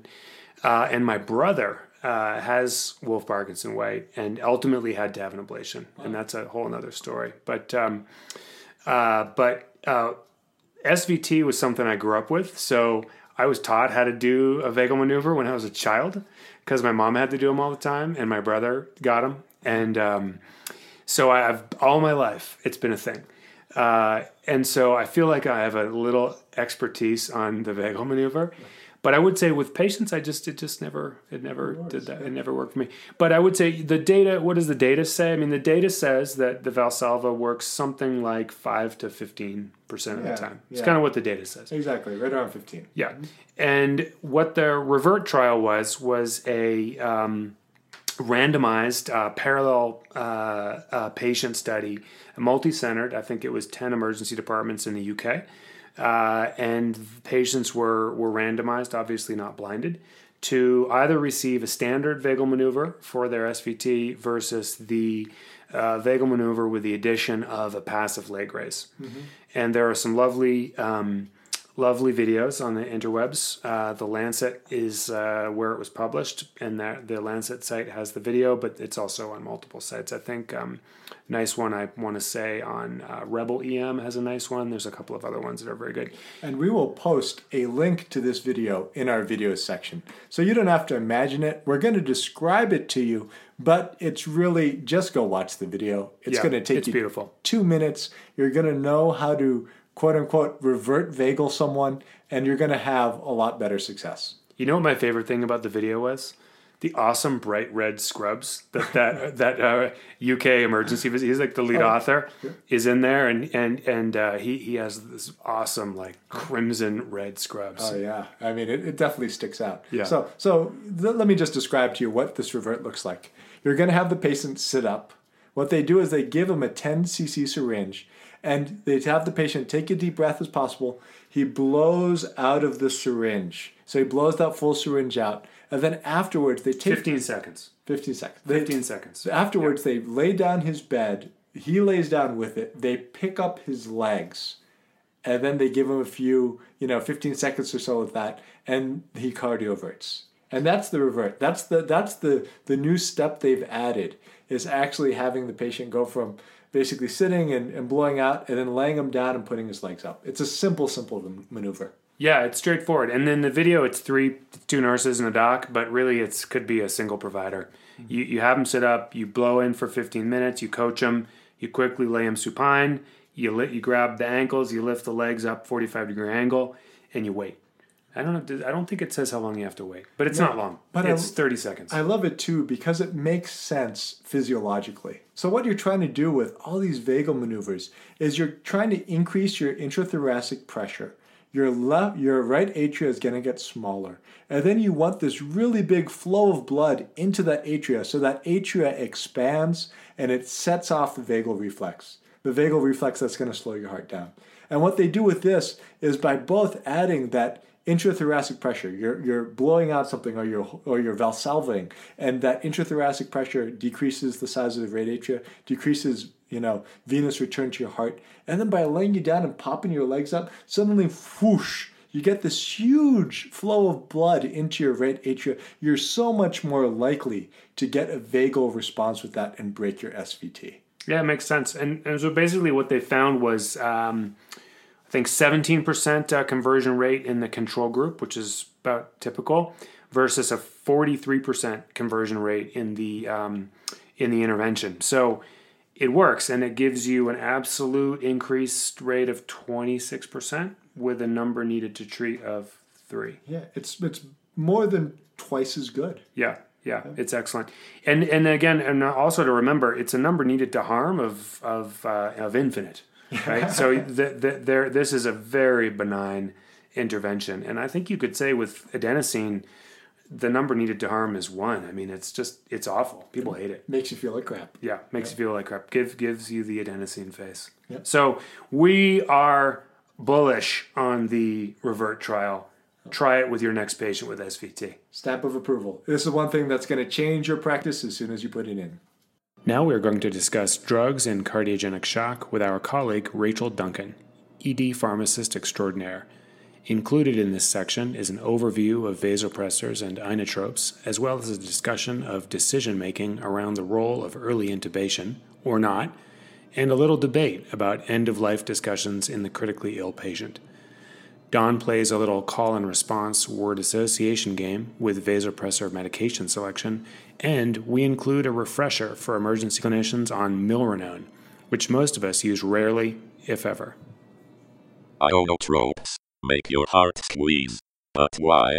Do these drugs increase the gravitational pull between these two divided ventricles? Once apart they come together. Rachel, use your pharmacologist skills to tell me how to make a weak heart squeeze. Squeeze, you weak heart. Squeeze. Okay, Dylan, we've got the opportunity to add some actual class and intelligence to this podcast. For those of you who don't know Rachel Duncan, she is our clinical ED pharmacist extraordinaire. Rachel is going to enlighten us on what are ionotropes, and we're going to talk about cardiac drugs. All right, thanks for that amazing introduction, guys. We are going to talk about inotropes today, but to do that, I feel like we need to talk a little bit about cardiogenic shock. It's not a type of shock that we see that often in the ER, but when we do, it's something that we need to act very quickly and get that patient stabilized so that they can go for intervention. So I think we're all a little bit more familiar with hypovolemic shock. So someone with blood loss from a trauma or obstructive shock would be another example of shock, as well as distributive shock, which is the most common example would be sepsis. So when we think of a hypovolemic shock from trauma, you might have a decreased cardiac output, an increased systemic vascular resistance, decreased CVP, and increased heart rate. Distributive shock looks slightly different in that if you can mount a cardiac response, typically the cardiac output is greatly increased. Systemic vascular resistance is non-existent. Decreased CVP, we're pounding them with fluids, and an increased heart rate. Cardiogenic shock looks incredibly different. You basically flip the tables and have still the increased heart rate, but their systemic vascular resistance is very increased to a point that they're trying to compensate to increase their cardiac output because it is so low. So typically these patients present after a major MI. It would be the most common cause, or patients that have a very low EF and fall off the Sterling curve. And so this would be the patients that are presenting very cold and wet rather than warm and dry. And so they have a very increased CVP, very volume overloaded. Because of that, they fall off the curve and have a low cardiac output. So the definition of cardiogenic shock is decreased cardiac output and evidence of tissue hypoxia in the presence of adequate intravascular volume. And so the leading cause of death in acute MI is cardiogenic shock. And if you don't treat it very quickly, mortality approaches somewhere between 70 and 90%. So signs and symptoms, definitely going to be hypotensive. They are not going to be hypovolemic, so that's one way that you can differentiate it from other types of shock. They have very poor tissue perfusion, so cool extremities. Like we said, they look like crap. Peripheral pulses will be very faint. You can do some clinical bedside tests, so looking at their JVD. They'll have crackles in their lung and be very tachycardic. Types of labs that you want to get are going to be your BMP, CBC, looking at your cardiac enzymes, of course, a blood gas, a lactate, and then a BMP can also help categorize these patients into a more cardiogenic issue. You'd also want to get a chest x-ray. You can do a bedside echo if you have someone that is familiar with doing that in the ER, as well as an EKG. So when we start looking at management of cardiogenic shock compared to something like distributive shock or sepsis, the first thing to think about is fluid management, and this is significantly different. Rather than pounding these patients with 20 to 30 cc's per kilo of fluid, putting in 2 or 3 liters in the first hour, we're talking about incredibly small boluses of fluid. As like we said, when you look at that Sterling curve, these patients are sitting right on it in between having just enough volume to make sure that they're optimizing their cardiac output and going over the edge where they are no longer able to have that cardiac output. So you can give small fluid boluses. We're talking 250, maybe 500. If you do think that fluids is part of their management, so you can correct their hypotension in that way. You know, I think just like practically, there's essentially no patient we don't do that with. Yeah. You know, everybody gets a fluid challenge. And some people, it's a tiny fluid challenge. I have to say, I mean, there's a lot of buzz and talk about the use of ultrasound as an assessment for fluid responsiveness, doing a bedside IVC ultrasound. We all train to do it. I don't know, Don, what's your take? Are you a proponent of the IVC ultrasound? Well, yeah, I think when you have shock, you have to figure out what the source is, which is what Rachel's alluding to, is are they hot or are they cold shock? When I walk in the room and I touch the patient, do they feel cold, do they feel hot? 2, what's their heart doing? And that's the best way to look at it. You pop an ultrasound on their heart and you look at their squeeze. If their heart looks like it's squeezing like crap, then I think, hey, this looks like a cardiogenic shock, especially if they came in with chest pain, they've got a cardiac history, etc.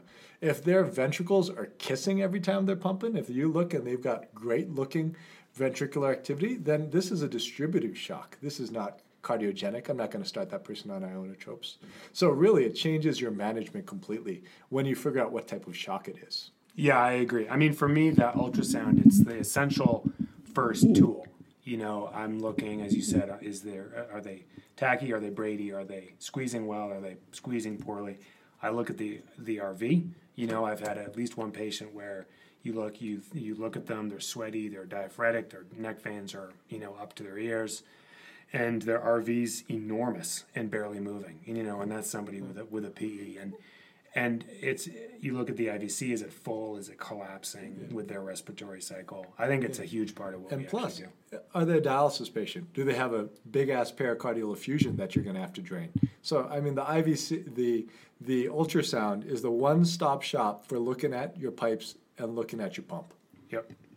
Yeah, absolutely. I mean, since we don't float swans these days, and especially not in the ER, I think bedside ultrasound is probably the most significant diagnostic tool when it comes to these types of patients.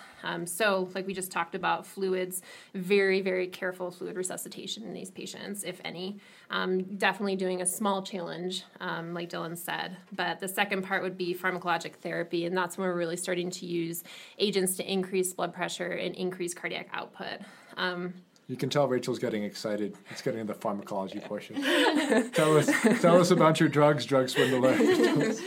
Yes, we will talk about drugs next. The other things that we're doing are correcting electrolytes and acid base, and then early and definitive restoration of coronary blood flow is really what we're trying to get these patients to. So they need to either go to PCI or have an emergent CABG. They need to go to the cath lab. So first things first, central line placement, art line if we can do that in the ER just so we can get continuous blood pressure management. If you tell me cardiogenic shock, I tell you cath lab. Yeah, it's basically... Right. A reflex. They need to go to the cath lab, either open a vessel or put a pump in, because if you just leave these people on vasopressors and inotropes, they're just going to slowly dwindle on you if the heart's the problem. Yeah, absolutely. I think these are all temporizing measures. Now, we could have a whole nother conversation about what to do for patients when this is their destination therapy, but that would be a totally different discussion. So these patients are, of course, going to get aspirin and heparin. You can consider diuretics if you think that their blood pressure can handle it. Again, that's only going to help symptomatically. And then we get into our inotropes and vasopressors to get their MAP above 60 to 65. So let's go through vasopressors first, just because I think that's what everyone, especially nursing staff, are more familiar with. So our most pure vasopressor that I think of is phenylephrine. It doesn't have any direct effect on the heart, only hits alpha receptors, which are located in your vasculature. That's going to increase your systemic vascular resistance, going to have different effects on your cardiac output depending on the patient. So if you're thinking about this type of a patient, they already have a systemic vascular resistance that is through the roof. And so they do not tend to need just a pure alpha agonist. So you can probably take that one out of your wheelhouse when it comes to cardiogenic shock. Next one that we can think about using if we need to augment the blood pressure when we start a true inotrope would be norepinephrine. So that has more alpha than beta. It does have some beta effects, so it will affect the heart. But for the most part, you're causing squeeze in the vasculature to increase the MAP. And so that may be something that we end up adding if their pressure drops when we start an inotrope. The next one that I would consider would be epi, which is where you start having a balancing out of your beta and alpha effect. At very, very low doses, you may be able to isolate a little bit of that beta effect. Once you start getting above 0.2 or 0.3 mics per kilo, you're definitely going to start seeing mostly alpha effects. So there is also some concern using epi in these patients due to increased myocardial oxygen consumption and increased lactate in some patients. So we don't tend to see that used a lot unless you're talking to a cardiologist that has a very specific purpose in mind. The first sort of crossover drug that I think of between vasopressors and inotropes would be dopamine. And so dopamine at very, very low doses hits your dopamine receptors in your kidneys and is going to cause vasodilation. I think we've all put to rest the whole renal dosing of dopamine and know that that has no actual mortality benefit, but at very low doses, so from 0 to maybe 5 mics per kilo per minute, you're going to just be hitting the dopamine receptors. Between 5 and 10 mics per kilo per minute, that's when you're going to start seeing the beta effects. And so beta 1 in your heart, you're going to see an increase in their heart rate as well as possibly an increased cardiac output. Once you start getting above 10, you really start to see the pressor effects of dopamine. So that's when it starts becoming less selective and we start hitting the alpha receptors in the vasculature. So dopamine can be good for a patient that presents in cardiogenic shock that is also very hypotensive. That may be your drug of choice for those types of patients. However, you do have to be careful because dopamine in many trials has been associated with tachyarrhythmias. And so we know that in shock in general, when you're comparing Levophed and dopamine, that the really drug of choice is norepi. But when you start looking at more specific types of shock, dopamine may have a place in therapy. It can also cause increase in myocardial oxygen demand. However, like I said, I think the true niche of this are those patients that are truly hypotensive, that you do not want to give them dobutamine or milrinone, which we'll talk about next, because of the vasodilation and drop in blood pressure that you can see. That patient cannot tolerate a trial of those agents. So the last two agents that we're actually here to talk about today are true inotropes, and the first is dobutamine. I think that's the one that most clinicians are the most familiar with and that we tend to use in the ER because it is so short-acting. It's fast on, fast off, half-life of minutes. It acts directly on our adrenergic receptors, so mostly beta-1, some beta-2. So when you think about that, it's going to cause increased contractility, possibly an increase in heart rate. And then when you think of where beta-2 is located in your vasculature, it's actually going to cause a vasodilation. So you can see a drop in blood pressure for these patients. And so if their SBP is less than 80, we typically are a little bit leery to start this because they may not be able to tolerate that drop in pressure. It has less effect on the oxygen demand within the heart when compared to dopamine. And it can cause tachycardia because it is directly hitting the beta receptors. So if a patient becomes too tachycardic into the 150s and 160s, that's not a productive heart rate for most patients to have enough time to fill their heart. But like I said, this is a very short-acting medication, so it's easily titratable. We're starting at doses of 2.5 to 5 mics per kilo per minute and can get it up to 20 pretty quickly, titrating every 5 minutes based on their cardiac output as well as their blood pressure that you have to be watching. Now, let's say their blood pressure does drop, you can start to use your vasopressors. That might be where Levophed comes into effect there. They really need an inotrope. They need to be able to tolerate this. This is what's going to get them to the cath lab to have their intervention. It is completely reasonable to add a vasopressor to that. I'm not sure if you guys want to chime in here, how you feel about that in your practice. Yeah, I mean, I think I've been fortunate most of my clinical practice to be in a big center where we have cath lab readily available to us. And I think the folks who feel the most pain with this are folks who are remote from a cath lab, whether out of the facility or their facility is, takes a while to ramp up. So we rarely find ourselves in the situation where we have to do a lot of inotropy. We do use vasopressors because we will have those patients who are just presenting malperfused and hypotensive and where dobutamine feels like it's risky, and we don't do it very often. I can't think of the last time I used dobutamine, and I maybe should be using it more. It's been a long time. Yeah, I mean, I think we use it most in our sepsis algorithm, right? Yeah. We start pressure number 1, we take a look at the heart, it's not squeezing well, because sepsis is actually a mixed cardiogenic distributive shock once you get to severe sepsis.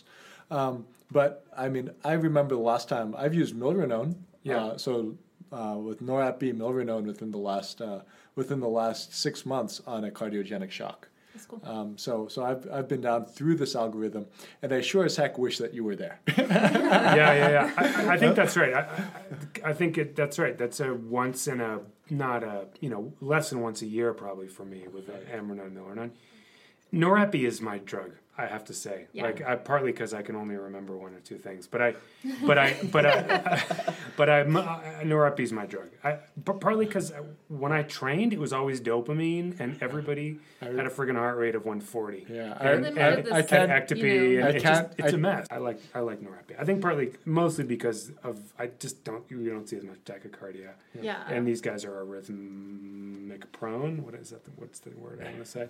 They're prone to arrhythmias, and so absolutely. That's I our think we have biggest enough concern. literature in the past 10 years to fully support using Levophed over dopamine as well. Yeah. And so I think the old saying of leave a fed, leave them dead is completely should be dropped. And for the most part, I don't think it's ever wrong to start with leave a fed. The other thing that this is a little bit not off topic, but it's a little bit off topic of the vasopressor specifically is I go to early intubation. Like when these patients are unstable, I just take the airway, sedate them, and cross that off, because I often find we have I hate to say it, but there's just too many things to think about, you know. And if you're worried about their blood pressure, you're worried about their oxygenation, you're worried about their breathing, you're worried about their stability. For me, it's sort of early intubation, get their oxygenation stabilized, make sure the patient's appropriately, you know, sedated and has analgesia. But then I sort of cross that one off the list. So I'll put that out there. I'm gonna challenge you on that one. Yeah, because I think intubation changes their physiology dramatically. Puts pressure in their chest. Do you worry about that? Yep. Increased intrathoracic pressure, decreased output. So here's my methodology. You got to swell to get well. Then you got to dry to stay alive, right? So if you come in and you're in shock, I'm going to hammer you with fluids. If you're cardiogenic, I'm still going to trial fluids, and then I'm going to put you on pressors really early. Yep. If you start developing pulmonary edema because you've got ARDS and you're septic, or because you're cardiogenic and hell, your lungs are filling with fluid because of that cardiogenic shock, I am 100% with you. I'm going to intubate them. I'm going to give them that positive pressure, because that positive pressure is going to keep them alive. It's going to help push that fluid out of their lungs. Exactly. And plus, you don't want them breathing at 30 times a minute. Exactly. Because at that point, they've tipped the physiologic scale, where the amount of energy that they're expending to move their diaphragm 30 to 40 times a minute actually worsens their shock state. That's too much energy for them to expend. You need to give that diaphragm a rest. You need to basically help perfuse them, and intubating them is the right thing to do. And you're right, it's totally a gray zone. When do we get there? Yeah. I just think if it's an awake patient who's talking to me and their blood pressure is 90 and the cath lab's on the way, that's not the patient we're talking about. No. Yeah. You know, that patient just needs to go to the cath lab. And frankly, a blood pressure of 90 is probably decent. I'm not sure I want to screw with it. Yeah. You know, I'm not sure I want the extra afterload. You know, to your point, I'm not sure I want the extra arrhythmogenicity. I just want the patient to go to the cath lab. But if this is the one we talked about, the cold, you know, clammy, fluid overloaded, you know, gray guy, this guy's getting intubated immediately. Yeah, for sure. Cross it off the list, maximize their oxygenation, decrease their work of breathing, sedate them. And then I'm going to see kind of what their ultrasound shows me, how's their squeeze, how's their IVC, make sure they don't have an effusion. They don't. I've identified a STEMI or not, ruled out a PE or, you know, made it less or likely or not. And then I'm probably giving them fluid, you know, at least like you said, those aliquots of 250 cc boluses. What are they doing? You know, there's some literature about back to our REVERT trial discussion, you know, there's some literature about simply a passive leg raise, you know, and observing their IVC responsiveness and their blood pressure response to that. What is it? 250 bolus, right? Is it a passive leg raise, something like that?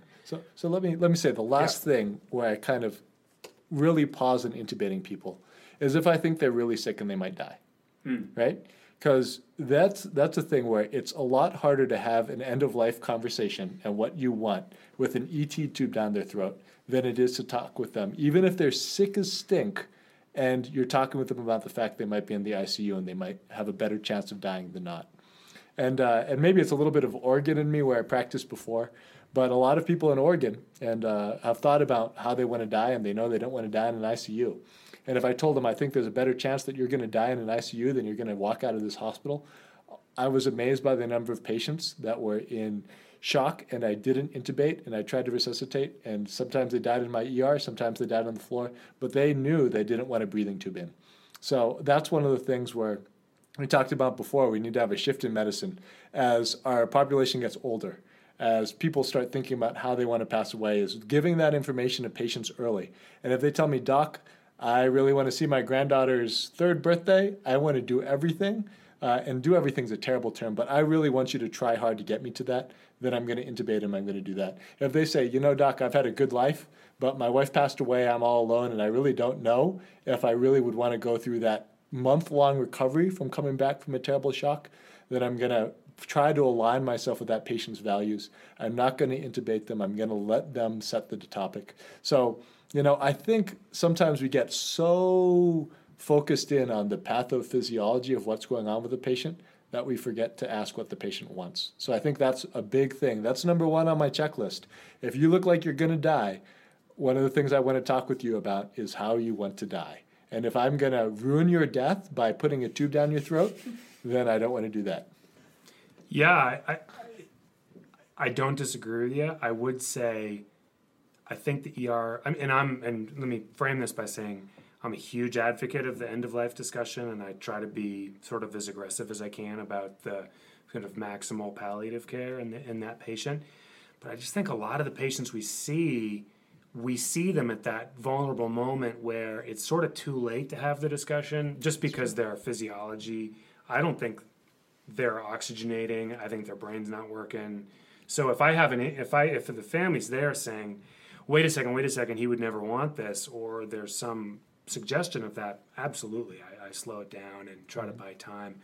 But there's a lot of those patients where I just don't know. And oftentimes I probably do, err on that side of putting them on the blower, and then with the trust in my critical care colleagues that they'll appropriately wean and withdraw support if it's not the patient's desires. But yeah, it's a very important point. So I'm going to play a word association, and I want you guys to tell me what pressor or ionotrope you'd put them on.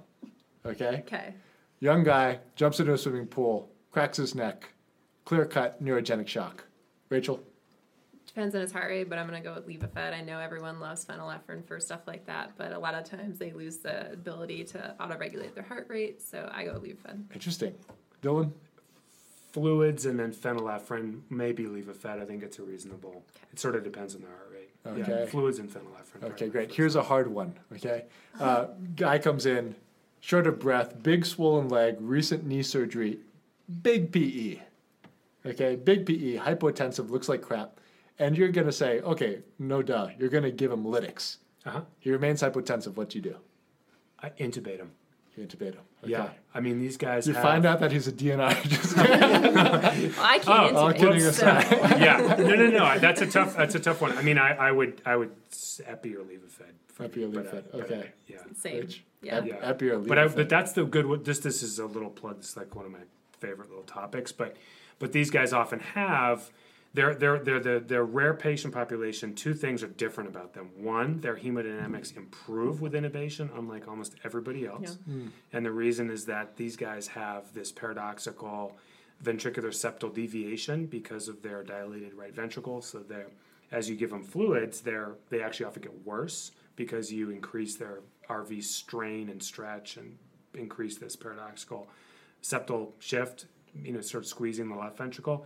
And the opposite physiology occurs with positive pressure ventilation. So these guys really need to be intubated. And then they often need pressors. Wow. You just blew my knowledge center right there. That's, that's new. I'd never heard that. So yeah. That's these awesome. guys, one rare patient population that hemodynamics typically improve with intubation. Okay. Well, okay. Septic shock. Our bread and butter. Sepsis. First pressor. Levophed. 100%. Good old Levophed. 100% Levophed, yeah. Maybe vasopressin, but yeah, as a chaser. Okay. And then your chaser. third one now would be, depending on the patient, but probably epi. And now, cardiogenic shock. Again, remind us, what would you start first? Depends on their pressure. Yeah. So you got to do a small fluid challenge. If it's right, I'm giving them a little fluid. If we can't say fluids, then I would say above 80, they get maybe dobutamine, maybe. I'd be calling my pharmacist and I'd be advise having me. Levophed hanging just in case we need to add it. But it's probably Levophed just because that's all I know. So start with Levophed. Levophed, go on, still hypotensive. Next you'd add? It probably depend on their Dopamine. heart rate Yeah. and squeeze, but yeah, dopamine or epi. Dopamine or epi. Your haven't point even- was milrinone. I mean, I think that We you could haven't even argue. talked about milrinone yet. Yeah. We got to talk about it. Why don't you tell us about milrinone? Why are you holding Yeah. back, Rachel? So we have all these pressors and inotropes that directly hit adrenergic receptors, but then we have our phosphodiesterase inhibitors, which for us is pretty much going to be the use of milrinone. And so this basically blocks phosphodiesterase, which is what breaks down cyclic AMP, which is what increases calcium contractility and everything in the heart. So kind of on the back end, we are stopping the breakdown of cyclic AMP and increasing contractility. So very unique mechanism of action. Big difference between milrinone and dobutamine is a half-life, very long half-life, hours and up to days, and if they have any type of renal dysfunction. When you give milrinone to patients, we typically start with a loading dose if their blood pressure can tolerate it. Now, I'm not sure in the ER that we would do many loading doses because typically I think their pressure is more borderline if they're in true cardiogenic shock, but a loading dose of 50 mics per kilo, give that over 10, 15 minutes depending on how their pressure is, and then we're starting at 0.375 to 0.75 mics per kilo per minute. And so milrinone is really going to increase the contractility of the heart, probably not have as much effect on the heart rate as something like dobutamine would, and actually cause a vasodilation, which is going to decrease your SVR and hopefully increase your cardiac output. It also causes some vasodilation in the vasculature of the lungs, so it causes a decrease in both preload and afterload, which is beneficial for these patients. So if that helps any of our decisions of our scenarios there, milrinone tends to be something that I don't see used in the ER a whole lot, although you said, Don, that you've used it in the past 6 months. Definitely used in the ICU quite a bit, especially cardiac ICUs, and then also as long-term therapy for patients that just need inotropic therapy at home. So, and this is what I've always been taught: true cardiogenic shock. The heart's not squeezing. That's the culprit. Yep. Milrinone's to me one of the first ones we go to because it decreases that SVR. That weak heart doesn't have to work as hard, and it increases your contractility. It sounds, at least physiologically, like better tasting, less filling. Sounds delicious. It does. Yeah. It sounds great. Unless your blood pressure can't handle it, because once you give that milrinone, it's not going anywhere Yeah, but for hours. That's why you often have to set another Yes. pressor. Yes. So to me, it's you can start with norepi. If they're not responding to norepi, I'll often start them on milrinone. Okay. That's kind of my algorithm.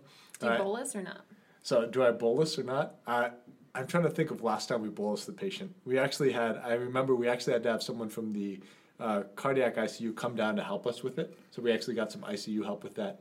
But I would think that a bolus, if you're really trying to load someone and get the best effects, would be optimal. Unless my smarter than me pharmacologist told me that was a dumb idea. Not a dumb idea, just if their systolic is, 70, it's probably not going to be a good immediate outcome. Rachel, thank you so much Yeah, for thanks for having me, guys. thank you so much for educating us on the ionotropes. Thanks for tolerating my nerdiness when it comes down to mechanisms of action and receptor stuff. I appreciate it. You're always welcome. We have finally made it to the bottom of the countdown. I am so excited, can't you tell? That Rachel is great, but my superior intellect tells me you two miscounted half of 5. So Dylan, tell us about the top 4 podcasts. All right, we're back to finish off second half of the top 10, part 2. This is back to you, Don, with the marijuana podcast. I can't imagine the relevancy of marijuana to Colorado. I don't know. It just doesn't make sense to me. The cool thing about this was, when I was researching this, I found out there's a really big difference between cyclic vomiting and cannabinoid hyperemesis syndrome. So oftentimes we conflate the two. It's basically two sides of a coin, and actually when you look at it, they're very different disease entities, although we treat them pretty much the same. I was in residency from 99 to 03. Neither of these things existed. I don't think I ever saw somebody with either of these conditions. And now I don't have a shift where I don't have at least one of them. Yeah, it's. I'm pretty sure it's caused by the Zika virus. That's my working hypothesis. Yeah. Oh, that's a good idea. I like that. I'm Yeah. just disappointed. I thought this would be number 1. I fell short. And then I listened to the rest of the podcast. And coming in at number 3, I find out why I'm not number 1. Because other people talk about cool shit like snakes. Greg Bertram talks about snakes. And he starts it out not only by talking about snakes, but he throws out a J. Scott Fitzgerald quote. I mean, how could I compete with that? He's classy. He talks about the 1st of May in a description of a woman. I mean, what a Renaissance man this Greg Bertram is. He is a Renaissance man. Yeah, he's a lover. And then he talks about snakes biting you, and then neurotoxins and coagulopathy. This podcast is everything. You should listen to it. The next one is coming in at where are we, number 2? Number 2. Number 2 is particularly, I think, relevant for our EMS colleagues. This is a really beautiful discussion by talented Rachel Duncan, who is an emergency department clinical pharmacologist, and she's going to go through the pharmacology of the cyanoKit. So have you given cyanoKit? Have you ever given it? No, I've seen it. You know, it wasn't my patient in residency where I was hung on a burn patient, but I have never ordered it or given it personally. Yeah, me neither. I'm still waiting, and I don't know. We're a burn center. I feel like we see these people, but it just I've discussed it, thought about it, have yet to pull the trigger. Yeah, they have to be sick as stink to get this stuff. I mean, cyanide poisoning is definitely a deadly condition, along with carbon monoxide. So I'm just glad we have someone with Rachel who tells us when it's appropriate to pull the trigger and orders the drugs for us. Okay, we're there, folks. Number 1 of 100 podcasts. Our number 1 podcaster is Dr. David Rosenberg, the skilled, the talented, the magnificent. And he talks about diphtheria. Diphtheria, dogs, and March the 18th. This one really runs the full spectrum. It's got him basically on the phone with the CDC. It's got this interesting patient, and it connects it to this historic journey of Balto the dog delivering diphtheria antitoxin. I mean, during this podcast, I listened, I laughed, I cried. Way to go, Dave. Who plays Dr. Rosenberg? Who plays Dave in the film? Is it George Clooney? I think it is, and Dave is better looking than George Clooney, so I thought it was really just a terrible, terrible undersell. Yeah, this one's awesome. I learned so much. I love the concept of real croup. I'm going to use that in my clinical practice. It's excellent. Learned a lot. And I love dogs. So it pretty much has everything. Yeah, it does. And for all those listeners out there, remember, Podcast 101 is all these top 10, the best 10 of the 100 first podcasts of the Medical Minute, all spliced together. So you don't have to go looking for these. You don't have to go searching everywhere across the internet. You can listen to this podcast and then click on the next one to hear our top 10 from the first 100. While the universe is ever expanding, our podcast is coming to an end. Do not cry. You are better than that. Instead, let Don serenade you with sweet goodbyes and tantalize you with our next show. Perhaps it will be the show to end all other shows. Tell your friends. Tell your family. Tell your pets to listen to the emergencymedicalminute.com. Holy cow, that was a jam-packed 2+ hours of medical podcasting. But there's a whole team behind me and Dylan that makes this product come together.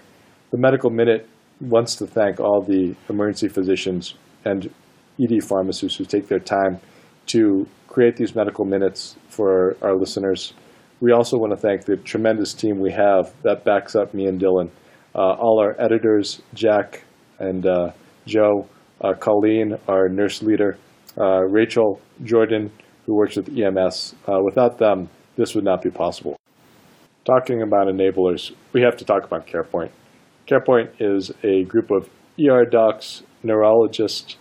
They have believed deeply in the mission of medical education and have been the principal funders that have brought the Medical Minute along and made this possible. So thank you so much to our sponsors, CarePoint. Finally, we want to thank all of you, the fine men and women, nurses, paramedics, pharmacists, ED docs who work in the emergency department. As we said in the beginning, this podcast is for you, and we hope that you found it enjoyable. The last thing I need to mention to you is the next podcast. The Emergency Medical Minute takes pride in being raw, in being real, and in being relevant. And our next podcast is going to be live. It's going to be a live 2 to 3 hour podcast in front of an audience, hopefully you'll be in it, that talks all about one of the biggest crises facing medicine at this time, and that is the crisis of narcotic and opioid abuse. We're going to have thought leaders from across the country there. We're going to have leaders here in Colorado, and we're going to bring you the most up-to-date science on opioid addiction and the cutting-edge treatments on how to address opioid addiction and also opioid abuse in your emergency departments. So get out your calendars. September 14th, Wednesday, September 14th, will be our next live edition of the Emergency Medical Minute. Signing off, this is Don and Dylan. Thank you for listening to the Emergency Medical Minute.